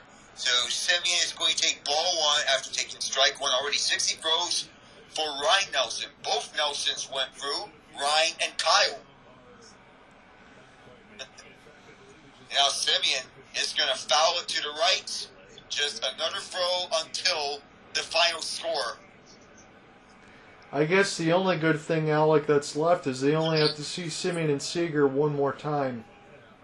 Yeah, just one more time and that's it. Up high on this throw, it's went upstairs, and guess I'm going to be going upstairs looking for what is going to happen in Game 5, because we don't know what's going to happen. We won't be covering that game, unfortunately, but perhaps if the D-backs keep this up with how they're going, tomorrow could be the clincher, and that's despite Simeon taking the last out of the 8th. You know what, Alec? I hate to jump ahead of it, but I think you kind of have to. I think this game, the type of game that we have, as you said, strike 3 was called on the slider, this type of game has lasting impacts into tomorrow. What I mean by that is Arizona got whooped so bad, I don't know how you take this and flush it completely. There's got to be some lasting effects. I mean, you used a lot of arms in this game as well. And as we said, you're going to have to go tomorrow in combination with Zach Gallen and Merrill Kelly. Look, even if most people would say you probably shouldn't use Merrill Kelly, well, you have to. You're going to be down 3-1. You really don't have a choice. So unless they can find a way to slow Texas down, I'm not even talking about half their offense, because if it was half, they'd still have 6 runs on the board. They need to close Texas down to maybe 3 runs or less. Yeah, they do, because it's now an all-hands-on-deck moment, as you said, as was the case with the Rangers in Game 7 of the ALCS, where they were facing elimination twice. They won both of them against the Astros, but then again, the road must be crossed if they want to come back and win this and pull a 2016 Chicago Cubs. But against this Rangers team, that's not going to be easy. No, Alec, I don't see it on that side. Again, I think this one is definitive on this side. That's exactly what we'll see tomorrow, and then maybe you and I might have to do some type of weekend hockey assignment from the way that this is going. We do have a final officially here. It looks like 4-1. The LA Kings get the victory, and we can give you a scoring update on this side. I'll do it since Alec's calling this part of the inning. Sam Lafferty, the former Maple Leaf, he scores his second from Quinn Hughes and Anthony Beauvillier. We do have a goal here for Nashville as well. This may be Colton Sissons from Roman Yossi, and guess who we discussed earlier? Yeah. Liam Foudy. He gets his first assist as a Predator.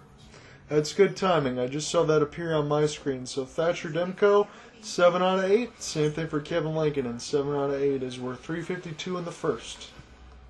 Yes, this really is looking like a game that could go either way, and we may be seeing that unfold in front of our at this, whoa, what a nice shot, and maybe a deflection in front. But Dante Fabro had the initial shot, so 2 and a trice, as the great Peter Drury, who's announcing soccer games over in the UK, would say. And Fabro, I'm not sure if there was a deflection in front from Gustav Nyquist, but perhaps there wasn't. But it's still, regardless, 2-1 Nashville. They're going to take extensive looks on this to see if there is a deflection. So, bottom of the 8th, as it is, and Brock Burke is in. Goals that you mentioned as we get the change, 22 seconds apart if it holds.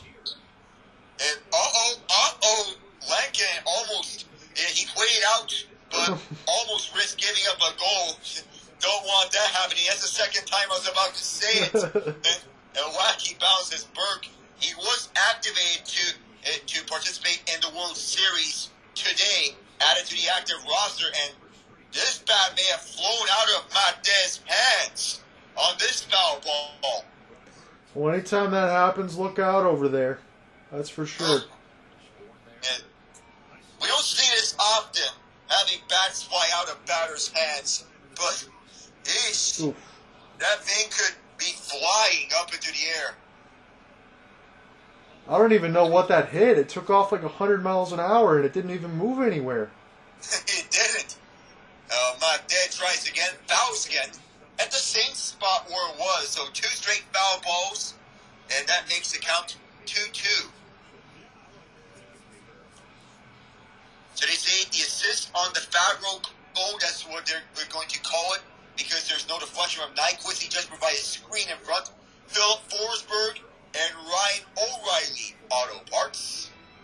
Ryan O'Reilly's been pretty good for Nashville so far early in the year. And Matez is going to send it deep to center field. Leody Taveras just had to take a few steps right behind him to just catch that and bring the D-backs to their last 5 outs. Well, it'll be one last go-around here for Corbin Carroll and Christian Walker. Christian Walker's got a couple hits in this game, but they really need Corbin Carroll to find it here, or it's going to end as soon as tomorrow. They really need it. Him and his 50-plus stolen bases in the regular season, just as Burke delivers a first-pitch strike. So, just added to the roster ahead of the World Series tonight. But so far, so good for Burke. Yeah, and Alec, he might get a chance to close out this game in its entirety. And that time, this is going to be flung over to the ground as a left center, and Carroll finally gets a hit. It may be at the bottom of the 8th, and their D-backs are down by 10, but that may be something for Mr. Carroll. Here's the question. Do you have enough to try to go ahead and steal a base when Texas probably knows you're running, even though it's a 10-run game? You got to try it. Carroll's that fast anyway. Yeah, just remember when my dad was tossed out, caught stealing second by Jonah Heim, connecting with Marcus Semien. Just remember that. There's always that possibility of Gabby Moreno now at the plate. A double play opportunity is there for the taking, but Moreno is 0 for 2. Moreno's got a lot of power. It's been a couple games since he hit that home run. We'll see if he can find something either for today or tomorrow. Moreno swings and misses. Fastball at 94. Let's see if the power is there tomorrow for the D-backs if they were to send this series back to Arlington for Game 6. So there's no room for error left in the D-backs, especially tomorrow, as this is ball 2 on the outside left for Burke with 1 out, 2-1. Yeah, I mean, you got your probables listed with Gallen, but you got to think Merrill Kelly, you got to think Kevin Ginkel, Paul Sewald. Everybody's on deck tomorrow. And Moreno just over the glove hand of Seager. That'll get Carroll over to second, and Moreno at first. Still a double play is there for the taking. And Christian Walker's got an opportunity, whether or not it's a game that can be won, most likely not, but complete that power, get a home run, make yourself feel good about what you've done today. You already got a couple hits, might as well drive in some runs. You need to, something to get the players' confidence up. Something to get their confidence up for next game if they were to get the series back to Arlington in Game 5 for Game 6. And we're getting a mound meeting by Mike Maddox, the pitching coach. So Bruce Bochy is not going to come out. Instead, he'll have Maddox calm the nerves of Burke. And in the meantime, Chris Stratton is warming up at the bullpen. Again, it's another one of those time meetings there with Maddox. It's probably a good one to calm down Burke, as you said. But you would think Burke could at least get the 8th and then use Stratton for the 9th. You don't want to use Stratton for like 5 outs. They want to make sure Burke can get out of this unscathed. I would second that Burke get out of this unscathed and make sure no further damage is done. See, something here that would allow for double play to develop. Yeah, ground ball, something like that they're looking for. Again, if he gives up a couple runs, that's fine, but I imagine you're not going to use Stratton for 6 outs, 5 outs. So try to get through this 8th inning without a lot of damage against you and move on. And Christian Walker, as Burke is going up against him, Walker's been one of the few bright spots, all I can tell my day. And Walker doesn't offer the first 2 of them. Sees them go outside, so 2-0. See how this sequence goes for Walker and Burke. Yeah, unfortunately the scoreline is where it is, but this has been his best game of the World Series for Christian Walker. And that's the good and bad news here. Walker's going to deliver up to left field, and that'll reach Evan Carter. Now the bases are loaded, so maybe don't go anywhere. Well, Tommy Pham has been hot, and we will see. I mean, if you can hit a grand slam, you at least get yourself in a situation where Texas has to use other bullpen arms. You could get in that situation very much. Anything is definitely possible. And even the largest of leads might not be safe in the end. And indeed, we're getting a pitching change with Stratton coming out. Yeah, so I don't know, again, if Bruce Bochy wanted to use Chris Stratton in this situation with the bases loaded, because I know he wants to stay away from Leclerc. Maybe even Martin Perez, but no, this is not what they wanted from Burke. You just call him up, and then he loads the bases and has to exit with just 1 out. The last thing that they needed, in this regard, even with a 10-run lead, and even though the game has been slowing down, with them racking up the runs, I wouldn't believe that they would be in this situation, bases loaded, and perhaps a little more breathing room for the Diamondbacks. You cannot give them any sort of breathing room, especially this late in the game. No, you can't. And at least one thing you know definitively for Texas now. I know it might be unfair for me to say, but the way that Burke pitched and he was just called up, I guarantee you he's not pitching tomorrow. Yeah, I wouldn't expect him to pitch tomorrow. Because you've already seen everything that you needed to see today, and it was pretty shaky. So, regardless of the scoreline, again, I get it, but you don't want to be able to provide that kind of relief, essentially, when you leave the bases loaded and have to exit.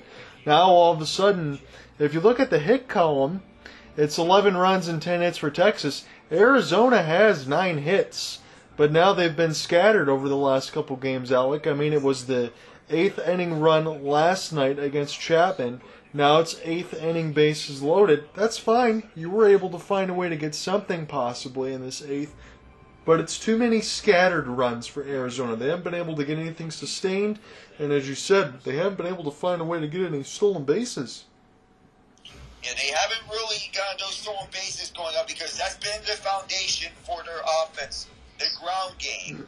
And they win games by stolen bases. You can argue that this could be a 2-1 series lead, potentially a 2-2 series tie by the end of tonight, had it not been for Adolis Garcia and Corey Seager. You can say that, and you would not be wrong. And now you're in a situation where they're in the 8th inning again, and they're providing the offense. And my wonder is if this is too little too late, which may most likely be the case.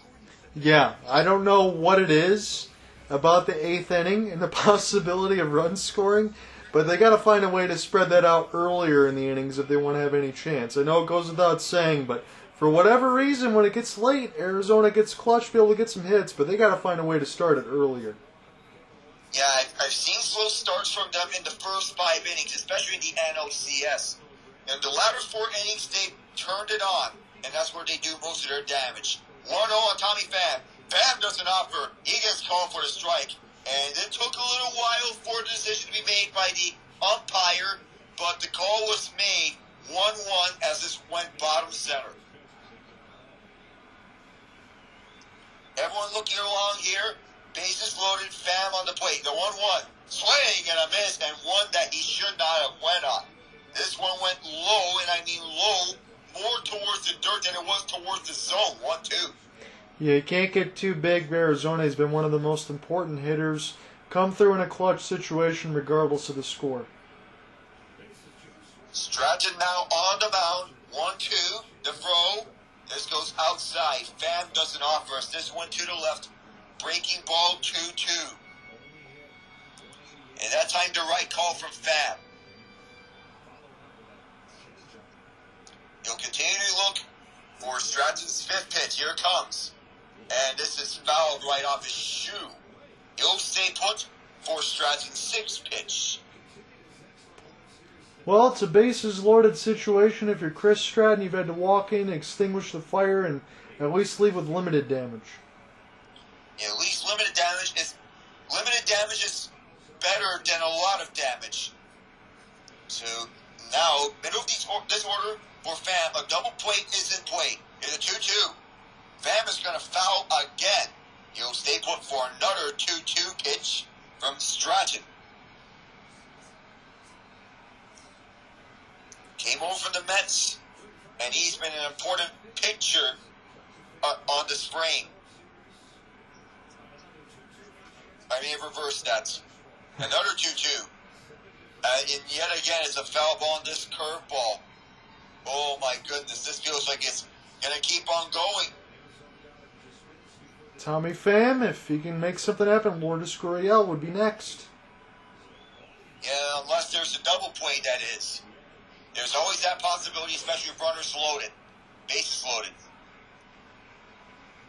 Another 2-2. And this may have went off of high. The runners will stay put. Now it's a full count with 1 out. Cannot offer a walk here. No, you can't. That's the last thing that Stratton wants to do. Cut off the life now. Yep. It's what you want to do right here in this full count pitch. Here it comes. Pham's going to offer, and for the 4th time, he's going to foul. The 4th time in 5 pitches from Stratton. Well, regardless of what happens here for Tommy, it's a good job to stay locked in, regardless of what's going on. Yeah, regardless of what happens, it's a good at-bat sequence for Tommy Pham. Everyone on their feet here in Arizona applauding Pham. He'll offer, and this will be lined over to right field. But here comes Corbin Carroll, so this works as a sac fly. The 2nd time this has happened for the D-backs on the line out by Tommy Pham. So good job from him to get the sac fly and bring in Carroll home. Yeah, and again, as you said, it was several innings ago with runners on 2nd and 3rd and no outs. Arizona was only able to get 1. Now you had bases loaded and 1 out in the 8th, and you had 1 now. If Texas limits it to that, they don't care about that run. Yeah, Texas limits the damage because limited damage always better than a lot of damage. I'll take the 8 limited damage 9 times out of 10 because the only time we'll do it is no damage in such a situation. Yeah, and usually when you get bases loaded 1 out, you're probably giving up a run anyway. Yeah. Anyway, it's going to happen just as Gurriel swings on a pitch he should not have swung on. This one curved below the zone, but this one had Stratton fooling Gurriel. And just as we're getting an interview from the TNT crew on Devin Booker between the Spurs and Suns. Here's the 0-1. Gurriel is going to air this over to left field, chasing after Devin Carter. This is gone. So the D-backs have some life. They're within 6. Well, that's a good job for Lourdes Gurriel again for Stratton. All those runs, that's going to be charged on the other way for Brock Burke, so that's not how you want to make your World Series debut. But that was blasted up in the zone. That was a mistake pitch, and Gurriel knew what to do with it. A mistake pitch, as you said, and for Gurriel, the D-backs making most of their damage here in the 8th inning. And a job well done. And Yuli will be proud if he's watching his brother Lourdes. Again, it's 11-5. There's still a long way to go in this one, but it's back-to-back games in the 8th inning where Arizona has scored. Yesterday it was 3-1. Now they scored 5 runs in the 8th. Again, they've got to find a way to get that started a little bit sooner, because if they can, they still have a chance in this series, but man, it's just started too late in some of these games. Yeah, late it has come here in this game. Just remember about game 1 between the Rangers and Orioles when it seemed the O's, they were rallying back to make an 11-8 final score, but they were down by 7 at most. Here's the 0-2 after Thomas swung twice. At this time, Corey Seager is going to take care of things. Thomas was racing to first base. He had the pace for it, but Corey Seager, he was right on the money on the throw. So the damage just limited to a sac fly and a 3-run shot. That's all the D-backs did in this 8th inning. 11-5 is the score. We'll take it to the 9th. And Alec, you said it correctly, but it is kind of funny when you mention, yeah, it's only a sac fly and a 3-run bomb. It's only 4 runs, but I mean, that's what happens when you were down 11-1. Yeah, especially when you come alive here in the late stages. And I asked earlier if this was going to be too little too late, and I thought it was going to be too little too late. Perhaps I'm going to hold my answer for what the 9th inning offers, because the Orioles made things interesting in Game 2 in the ALDS against the Rangers when they drove by 7 and made an 11-8 ball game, but that's as much as it can go. Yeah, we'll have to see. Again, I think for Arizona it's likely window dressing, but at least they did one thing. They may be forced, maybe, I'll say, Martin Perez, Jose Leclerc, Josh Spores, or Aroldis Chapman. You might want to think about using one of your better bullpen arms if you're Texas and Bruce Bochy, just to make sure you lock down that 9th inning. I say, like, if I were Texas, yeah, I would rely on one of the better bullpen arms. If I'm the Rangers, get so warmed up at the bullpen, say, if I'm going to bring someone up, because they just added Brock Burke to the roster, and he had himself a forgetful display for that. As I'm looking over to the roster, say, you already used up Chris Stratton, Dane Dunning, Cody Bradford, so that leaves up about Martin Perez, or Josh Spores, or Aroldis Chapman, Jose Leclerc, or perhaps Will Smith, but that may be a curious decision for Will Smith to come out there. Perhaps, if I'm going to log things down, I would say Josh Spores. I'm going to offer a curious one to you. What about John Gray? John Gray, that's a good one, especially after the outing he had in Game 3. So if he can come in there and not with the same firepower in Game 4, he can lock things down, carrying over that momentum from Game 3 because of that unexpected piggyback performance that he had, and a well-earned victory for him. I'm just thinking because it's not out of hand. It's only 11-5, but at least, like we said, use one of the better arms, and Gray has been ridiculous out of the bullpen, throwing 98 and throwing strikes all over the place. So that could be an opportunity to go ahead and give him a situation where he can continue to work on all the good things that he's continued to do in this series. So once we get to this commercial break, it'll be the 9th inning. So Corey Seager will be at the bat rack. He's 1 for 4 with 2 strikeouts and a 2-run shot. And I love what Seager's been doing, giving himself a case for World Series MVP now that Adolis Garcia, he's out for the remainder of this series, but Marcus Semien is creeping up too. So Nelson's back out there, and Seager hits it hard again. Is this splitting the gap? This is going to be a bounce over the wall and an automatic double. Yeah, an automatic double. That's what they call it, ground rule double. That's what they call that. So it bounced over the warning tracks and then up over the wall. Looked like someone who went into the pool grabbed a hold of that ball. Someone who jumped into the pool for the home run. That's a good look by the Fox Sports camera crew on that side. You better use a lot of chemicals in that pool because I imagine it's not very clean. Yeah, you got to clean it up after games. I know Everbank Stadium in Jacksonville, the home of the Jaguars, they have a pool of their own. I can say the same thing for there. So we'll see what happens now with the third part of the order. Again, as we mentioned in this opening, no Max Scherzer and no Adolis Garcia from the injuries that were made yesterday. They'll be off the roster, but Mitch Garver is third in the order. Evan Carter is fourth. Garver's up there now after the double on the other side for Corey Seager. It's 0-2. I gotta wonder, because we mentioned about the Rangers bullpen.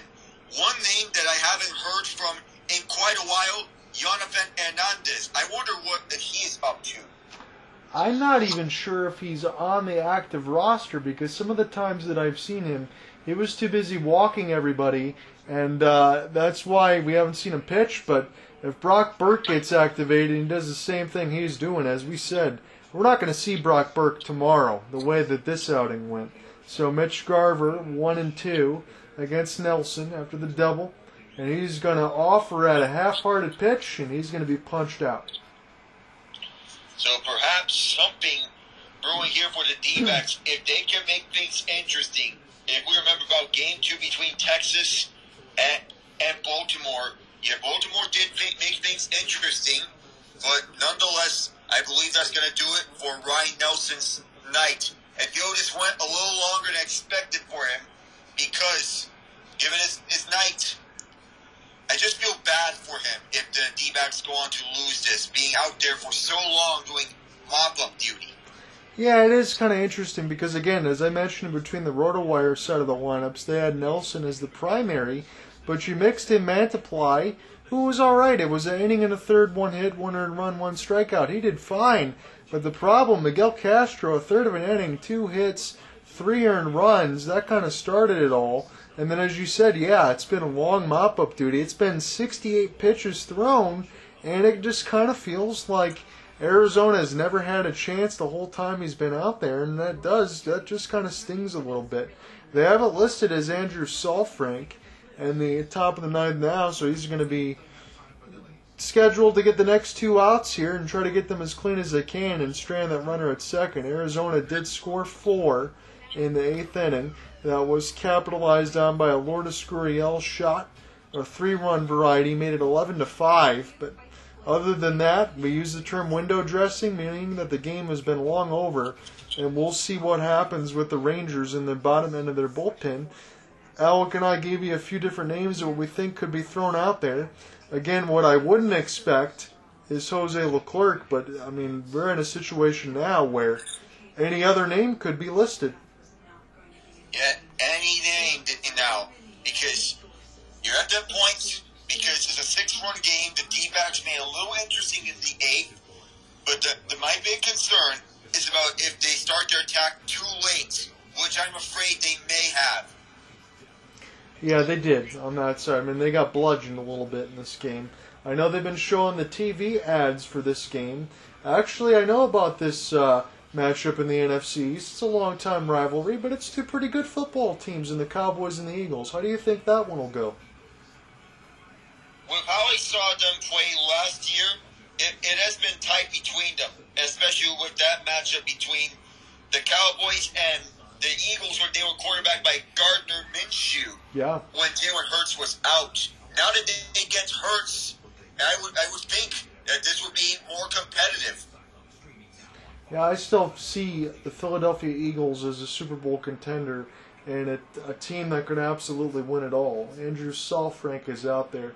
Again, it's the same concerns.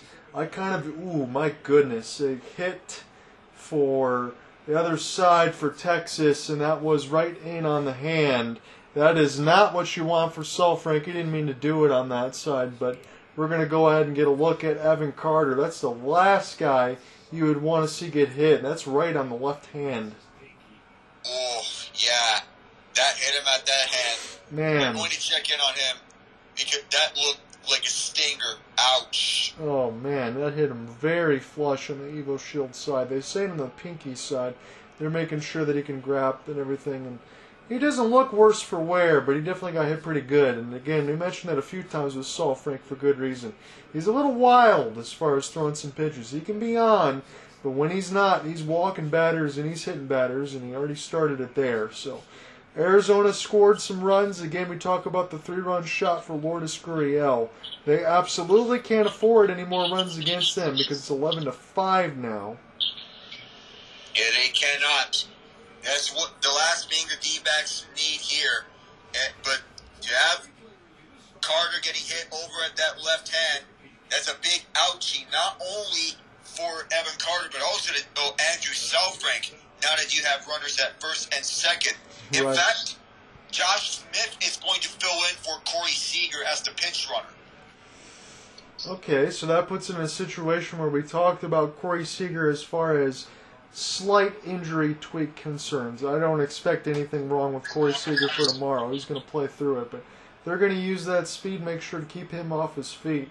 Again, you could make the argument that it maybe bounced off the part of the knob of the bat, but it also hit that pinky as well, so that's why Carter is at first. Again, he's motioning the base coach, so he tried to get out of the way of it, but there was really nothing he could do. Again, we have the pinch runner that Alec and I just discussed on that side that he brought up to us for Corey Seager. So that's the Smith side at second. You got Carter in at first. And you got an opportunity for Josh Young, who's got plenty of power. These rookies have done a great job for Texas so far throughout the postseason. They have. Between Evan Carter and Josh Young, I love what they're doing. 3 for 4. Young, back up off the double as Perdomo. See if they can turn it. That's a sweet turn there for the Diamondbacks. That's been their best defensive play. And now they have a little bit less work to do, but they still have to score 6 runs in the bottom ninth. They're going to need a miracle and fast. Well, any way that they can get, whether it be countless solo shots. I remember there's that one game in which the Dodgers had 5 home runs in the bottom of the ninth to force extra innings. And that was one of the many famous games of Vince Scully. Rest in peace to him. And he's going to be calling many games up there for the audience over at the afterlife. No doubt about that. And again, if we get a situation where there's 5 solo shots, I'll be glad to have the day off because I'm pretty sure my voice is going to get blown out. Oh, man. I've been working so much for I just don't know when it's going to be the end of it. But it had this go to make things interesting in this ninth inning after what the D-backs put up in the 8th. Well, we had some popcorn. Yeah, we'll see what happens. We got something here at least. There'll be an opportunity during the commercial break to at least say this again. Alec, I appreciate you following along with me all the time that you've done, working these games with me all the time. I know some of these ones have been blowouts, but it's been a lot of fun, and I appreciate all your work and effort throughout the World Series, man. Anytime, John. It's a lot of fun, and hopefully we get a chance to... I hope we get a chance to do something on the Friday side. I'd be a little bit bummed if we miss the game tomorrow, which none of us are going to be able to be here for. But I'd like to see Arizona give up a little bit of fight tomorrow and extend the series at least to 6. Yeah, I would want to see more fights for the D-backs in the next game. Because this game really didn't feel like there was a lot of fight in the D-backs until it was too late. And to have them score 4 runs in that 8th inning, where was this the rest of this game? I know you got a sac fly, but you gave up 10 runs in the first 3 innings. Not what you want to get to.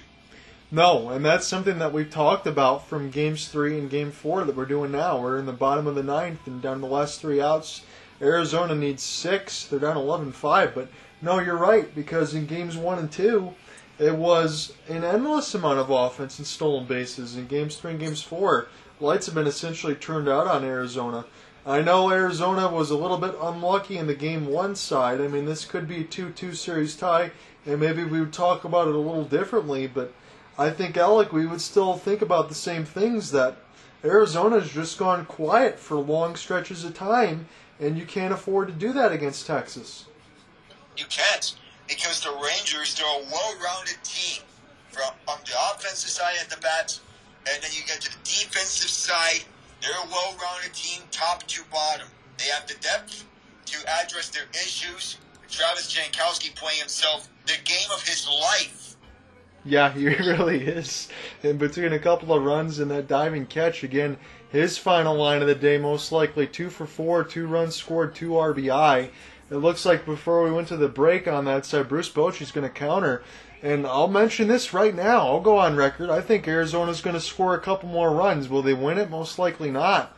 But they're going to put in Will Smith in this 9th inning, and his numbers in the postseason so far, 6.75 ERA. He's not been very good. Which makes the decision even more curious, because even though we talk about him and him struggling in the regular season, those struggles seem to be following up in the postseason. Yeah. At times, we just don't know what to expect from him, because there are times where he looks good, other times he hasn't been. And by the way, the Canucks scoring a 4-on-4, Elias Pettersson with the equalizer, the assist from Quinn Hughes and Ilya Mikheyev, but this puck bounced off the right pad of Kevin Lankinen and in the net. Is Elias Pettersson due a contract at the end of the season, Alec? I say you have to start contract negotiations ASAP. Okay. You have to give him what he wants. Because he's a player that's going to get north of $10 million, correct? I mean, he's a franchise-type guy. Yeah, he's a franchise-type of centerman. I see him and Jack Hughes somewhere as equals, but with the way that Jack Hughes has been playing, Hughes is maybe cementing himself as one of the premier centers in the league. I like that on both sides, and again, that's a good compliment. If Elias Pettersson is anywhere near as good as Jack Hughes, then we know Elias Pettersson's probably going to get $11.5, $12 million at least at the talking tables. And again, he'd be very well worth of getting that money, because this Canucks team, again, we mentioned it. I even threw out Brock Besser a long time ago. I thought he was a great player. He's been hot and cold at times, but the Canucks do have talent. Yeah, they have talent there between Pettersson, Besser, Quinn Hughes, Badger Demko, everyone, and even the additions, Anthony Beauvillier and their young prospect that they got from the Islanders, Atu Ratti, with trading away Bro Horvat.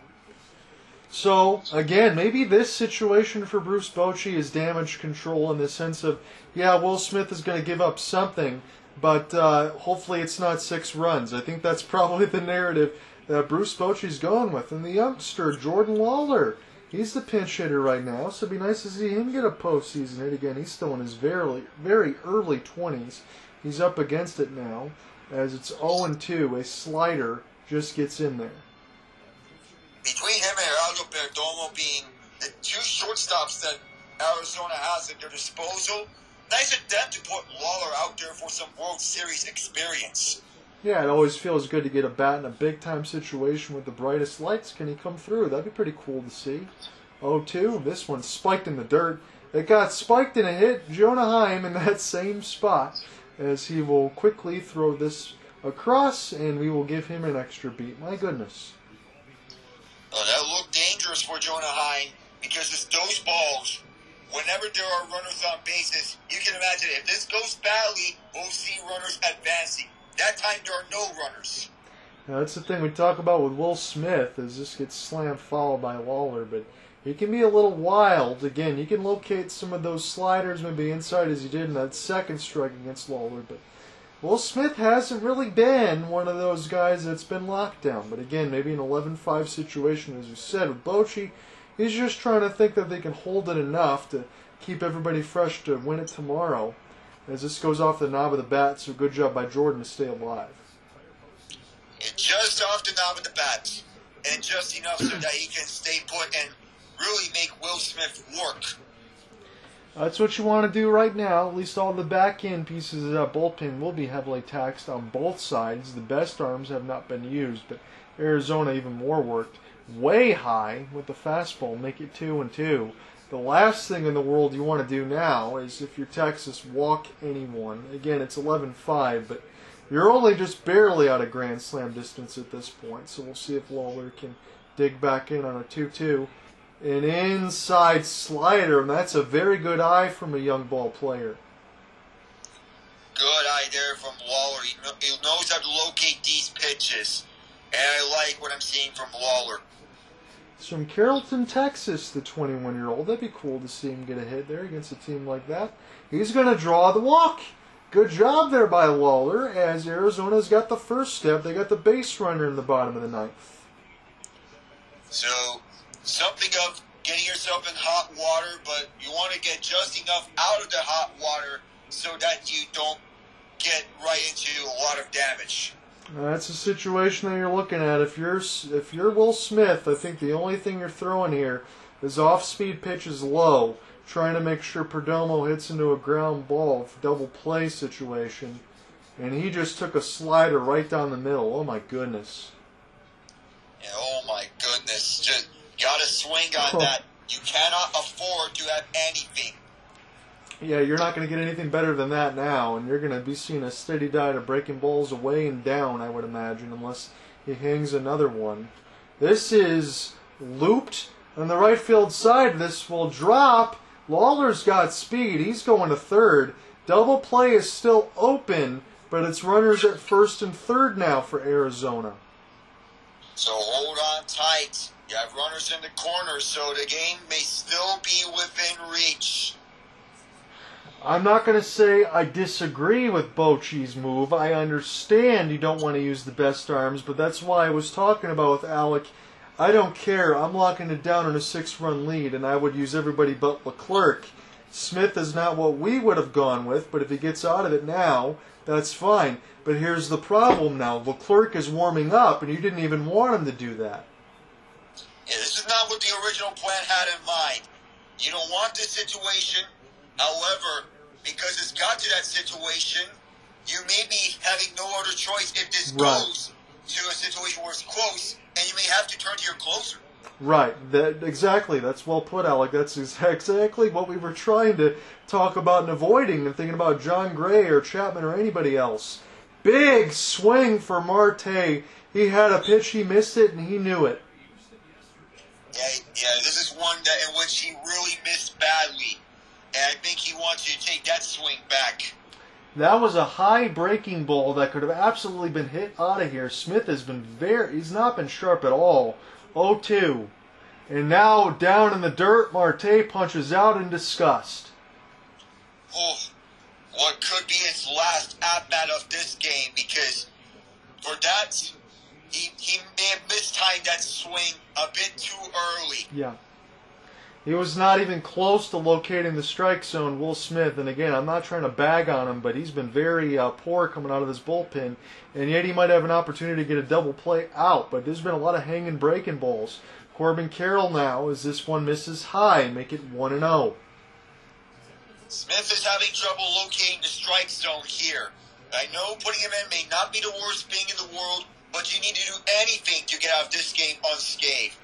Yeah, it's kind of like taking the flamethrower of the match and just hoping that it just misses from the hairspray on that side. Like, there's an opportunity here for Arizona to score, and that's why I'm trying to relay to you on the play-by-play side of it for both of us here, or anyone listening in late on both sides, because the opportunity's here. Corbin Carroll now 1-1 in the count, and this is a poorly swung by Carroll, but it's going to be a defensive indifference. So stolen base for Perdomo. But Carroll's up against it 1-2. Even though Perdomo, he got over to second, this may not mean a lot if Smith can get the double play from home to third. Right. And Carroll, the sacrifice fly means nothing at this point. He's going to go ahead and put this one foul. He needs to make contact and drive this somewhere. Get on base, draw, walk, anything. But you can't afford, if you're Arizona right now, to give away outs and swing at poor pitches. 1-2 still the count. It's 11-5 game. Arizona's made it closer with 4 in the 8th. Again, it was 1 run in the 8th in the last game, but they haven't found a way to get offense in the other innings. Texas has been out in front by as many as 10 twice. Will Smith 1-2. And Carroll punches out on a fastball right down the middle. My goodness. He had the right idea. Just mistimed the swing. I feel he has to be a little frustrated with how he's been going in this game throughout. And normally we would see him swing and doing. But it just hasn't been there tonight for Corbin Carroll. So again, Will Smith will probably go up my mentions and say, see, I got out of it anyway, and I would give him credit.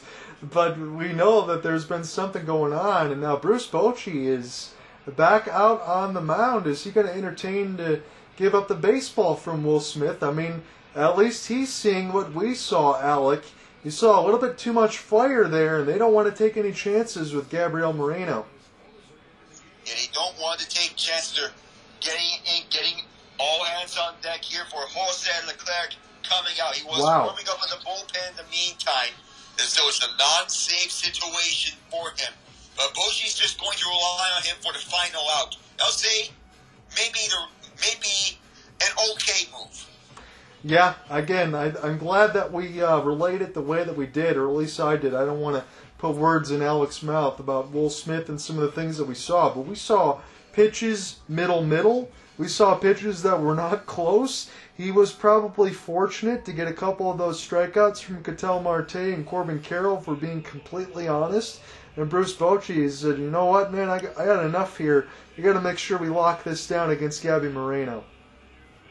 Yeah, and Bill Bochy said that even though he got out Marte and Carroll, Bochy might not be impressed with the way Smith has done things. It's not about if he does it, it was about how he does it. And he may have given Texas a heart attack or two with how he pitched.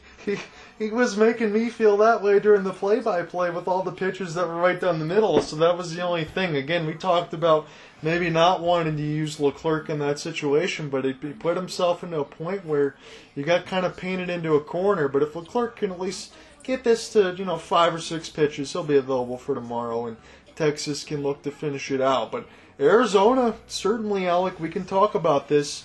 They've had their chances in the late innings. Yeah, they had their chances, Arizona, in the late innings, and they've been making the most out of that between the 8th and the 9th inning. The bad thing is, the Rangers already did the damage in the 2nd and 3rd innings, and Jonah Heim added to that in the 8th. So, if this 8th inning and 9th inning for Arizona, so far, you're down to your last out. It will take a legitimate miracle for them to pull through.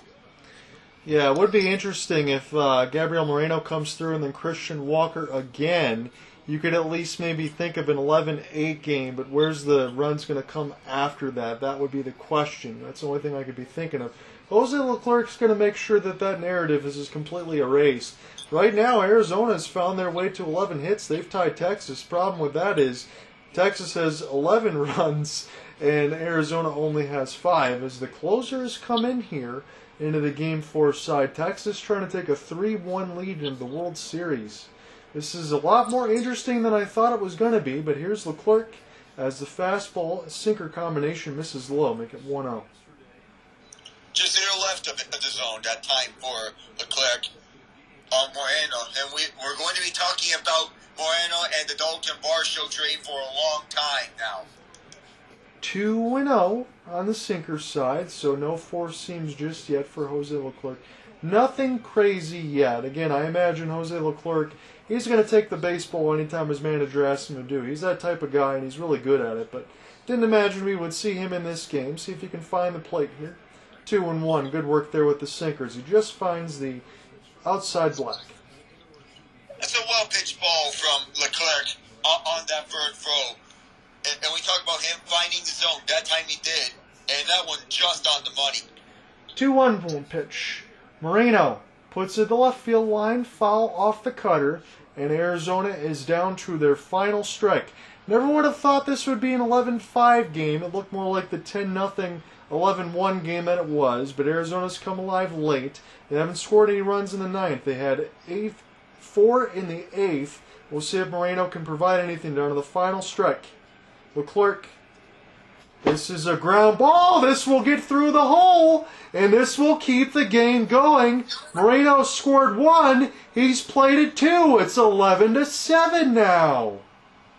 This is the heart attack version of the Rangers that we may be getting late in games. and games to be made this interesting. Now that we have something like this, some fight in the D-backs here. This goes to show we don't count the D-backs out, no matter how much of a lead it is. I mean, Alec, the narrative in my story is going to go one way about late run scoring, but Arizona is maybe 2 runs away from completely changing this right now. And Christian Walker, I mean, it's the last out. Every run matters. You can't afford any outs here, but 11-7 from a 10-0 and 11-1. This is a nightmare scenario a little bit. This is cued foul. It's now 0-2. Christian Walker's 3 for 4. He was one of the only batters that was essentially awake in the mix of it. We'll see if Leclerc can finish it off. Again, a non-safe situation. It's gotten a little bit more close as the players are looking around here. 11-7 down to the final strike. Leclerc delivers from Heim. Way high. It's 1-2. He was saying if this game was going to be over, and we thought it was going to be over after that 3rd inning. And we thought this was going to be a Vegas Golden Knights type of game in hockey terms. But it looks far from that part now. 1-2. Can Leclerc get the final out, take a 3-1 series lead for Texas? Misses high, make it 2-2. And you're exactly right, Alec. I mean, this might be the same result, and Texas might still take a 3-1 series lead. But they're going to have a lot to think about heading into tomorrow. A lot for Bruce Bochy and everyone. This feels like an uncomfortable win if this holds up.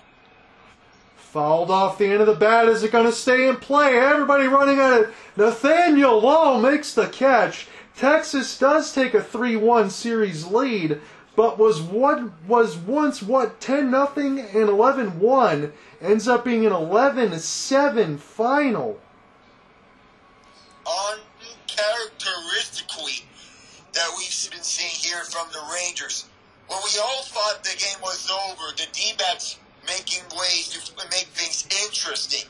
Any other game, if there were fewer runs, you think the D-backs would come away with a win.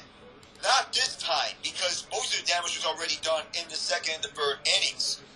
And Will Smith, Jose Leclerc have looked a little off in this outing here to cap things off. And their late rally by the D-backs showed what late game magic they can bring. But this was not going to be the story of the game. The story was more about the Rangers and their batting and their defensive prowess. But for the D-backs, they need, and I mean need, to get back to playing Arizona Diamondbacks baseball in Game 5. Get back to their foundation, stolen bases, their bullpen, because that hasn't showed up here. No, it's only showed up essentially in the 7th, 8th, and 9th innings. It's got to show up at the beginning of the game. As Alec just mentioned, a 5 spot in the 2nd, a 5 spot in the 3rd. Texas housed the game early. They held on late. And again, look at the box score. And this game's going to think it's a lot closer than it actually was, as Arizona had more hits than Texas, 12-11. But again, 10 runs in the first 3 innings when Arizona was down 10-0. That's got to change. Again, if you're on the other side and you're Bruce Bochy, as Alec mentioned, that's also got to change. And the side of your bullpen, you're using your best arms. You're not putting yourself in a situation again that Jose Leclerc had to come out and throw a little bit of relief, because that got a little too dicey. Yeah, it got really dicey late in the game in the bullpen side of things, because we both know this was going to be a bullpen game. I didn't expect it to be this type of game. It was going to be the Rangers striking early, but then the D-backs striking late. I had the gut feeling that the D-backs were going to get something late, because that's what they've been doing in the postseason, namely in the NLCS. But to have a game like this, kind of alarming for the Rangers, especially in their back-end bullpen. So you got to trust your top guys if you get to the situation where it is a tight game. Spores, Chapman, Leclerc. However, you're now going back to Evaldi in Game 5. So everything is there for your favor. You get your 1B pitcher out onto the mound to start things off for tomorrow in the World Series clincher. But then again, your back-end bullpen may have a bit of an alarm or two between Brock Burke and Will Smith. That's what I'm going to say. I agree with you on that side. You go between Evaldi. I don't care what the score line is. If you have a chance to win it, you use your best arms because you know what? You get the off day and you go back to Arlington. No messing around. You were able to get the huge lead and survive. But look, I'll just tell you this really quickly before we sign off. Brock Burke was just called up today. Third of an inning, 3 hits, 3 earned runs. You had 2/3 an inning for Stratton, 1 hit, 1 earned run. 2/3 of an inning for Will Smith, 1 hit, 2 earned runs. That is not good. So they cannot be used tomorrow. You're using your best guys, you're rolling with Evaldi, you're trying to get whatever runs you can get and figure it out that way. And if I'm Arizona, I don't care what anyone else is saying. I know you're going out there with Zach Gallen, but I'm also throwing out Miro Kelly as well if I have to, because that's a must-win game. You don't have any other choice. I think both the teams will use their best pitchers that are available to you. And if we get to a situation where Arizona does win, we will see you on a Friday night. Yeah, if we do get that to Game 6, we'll see you there. All right, Alec, this was a lot crazier than I expected. I know the game was going to be over maybe about an hour and a half ago before it wasn't on that side, but if we do get to a Game 6, we'll see you on Friday. You have a good one. Good night, everyone.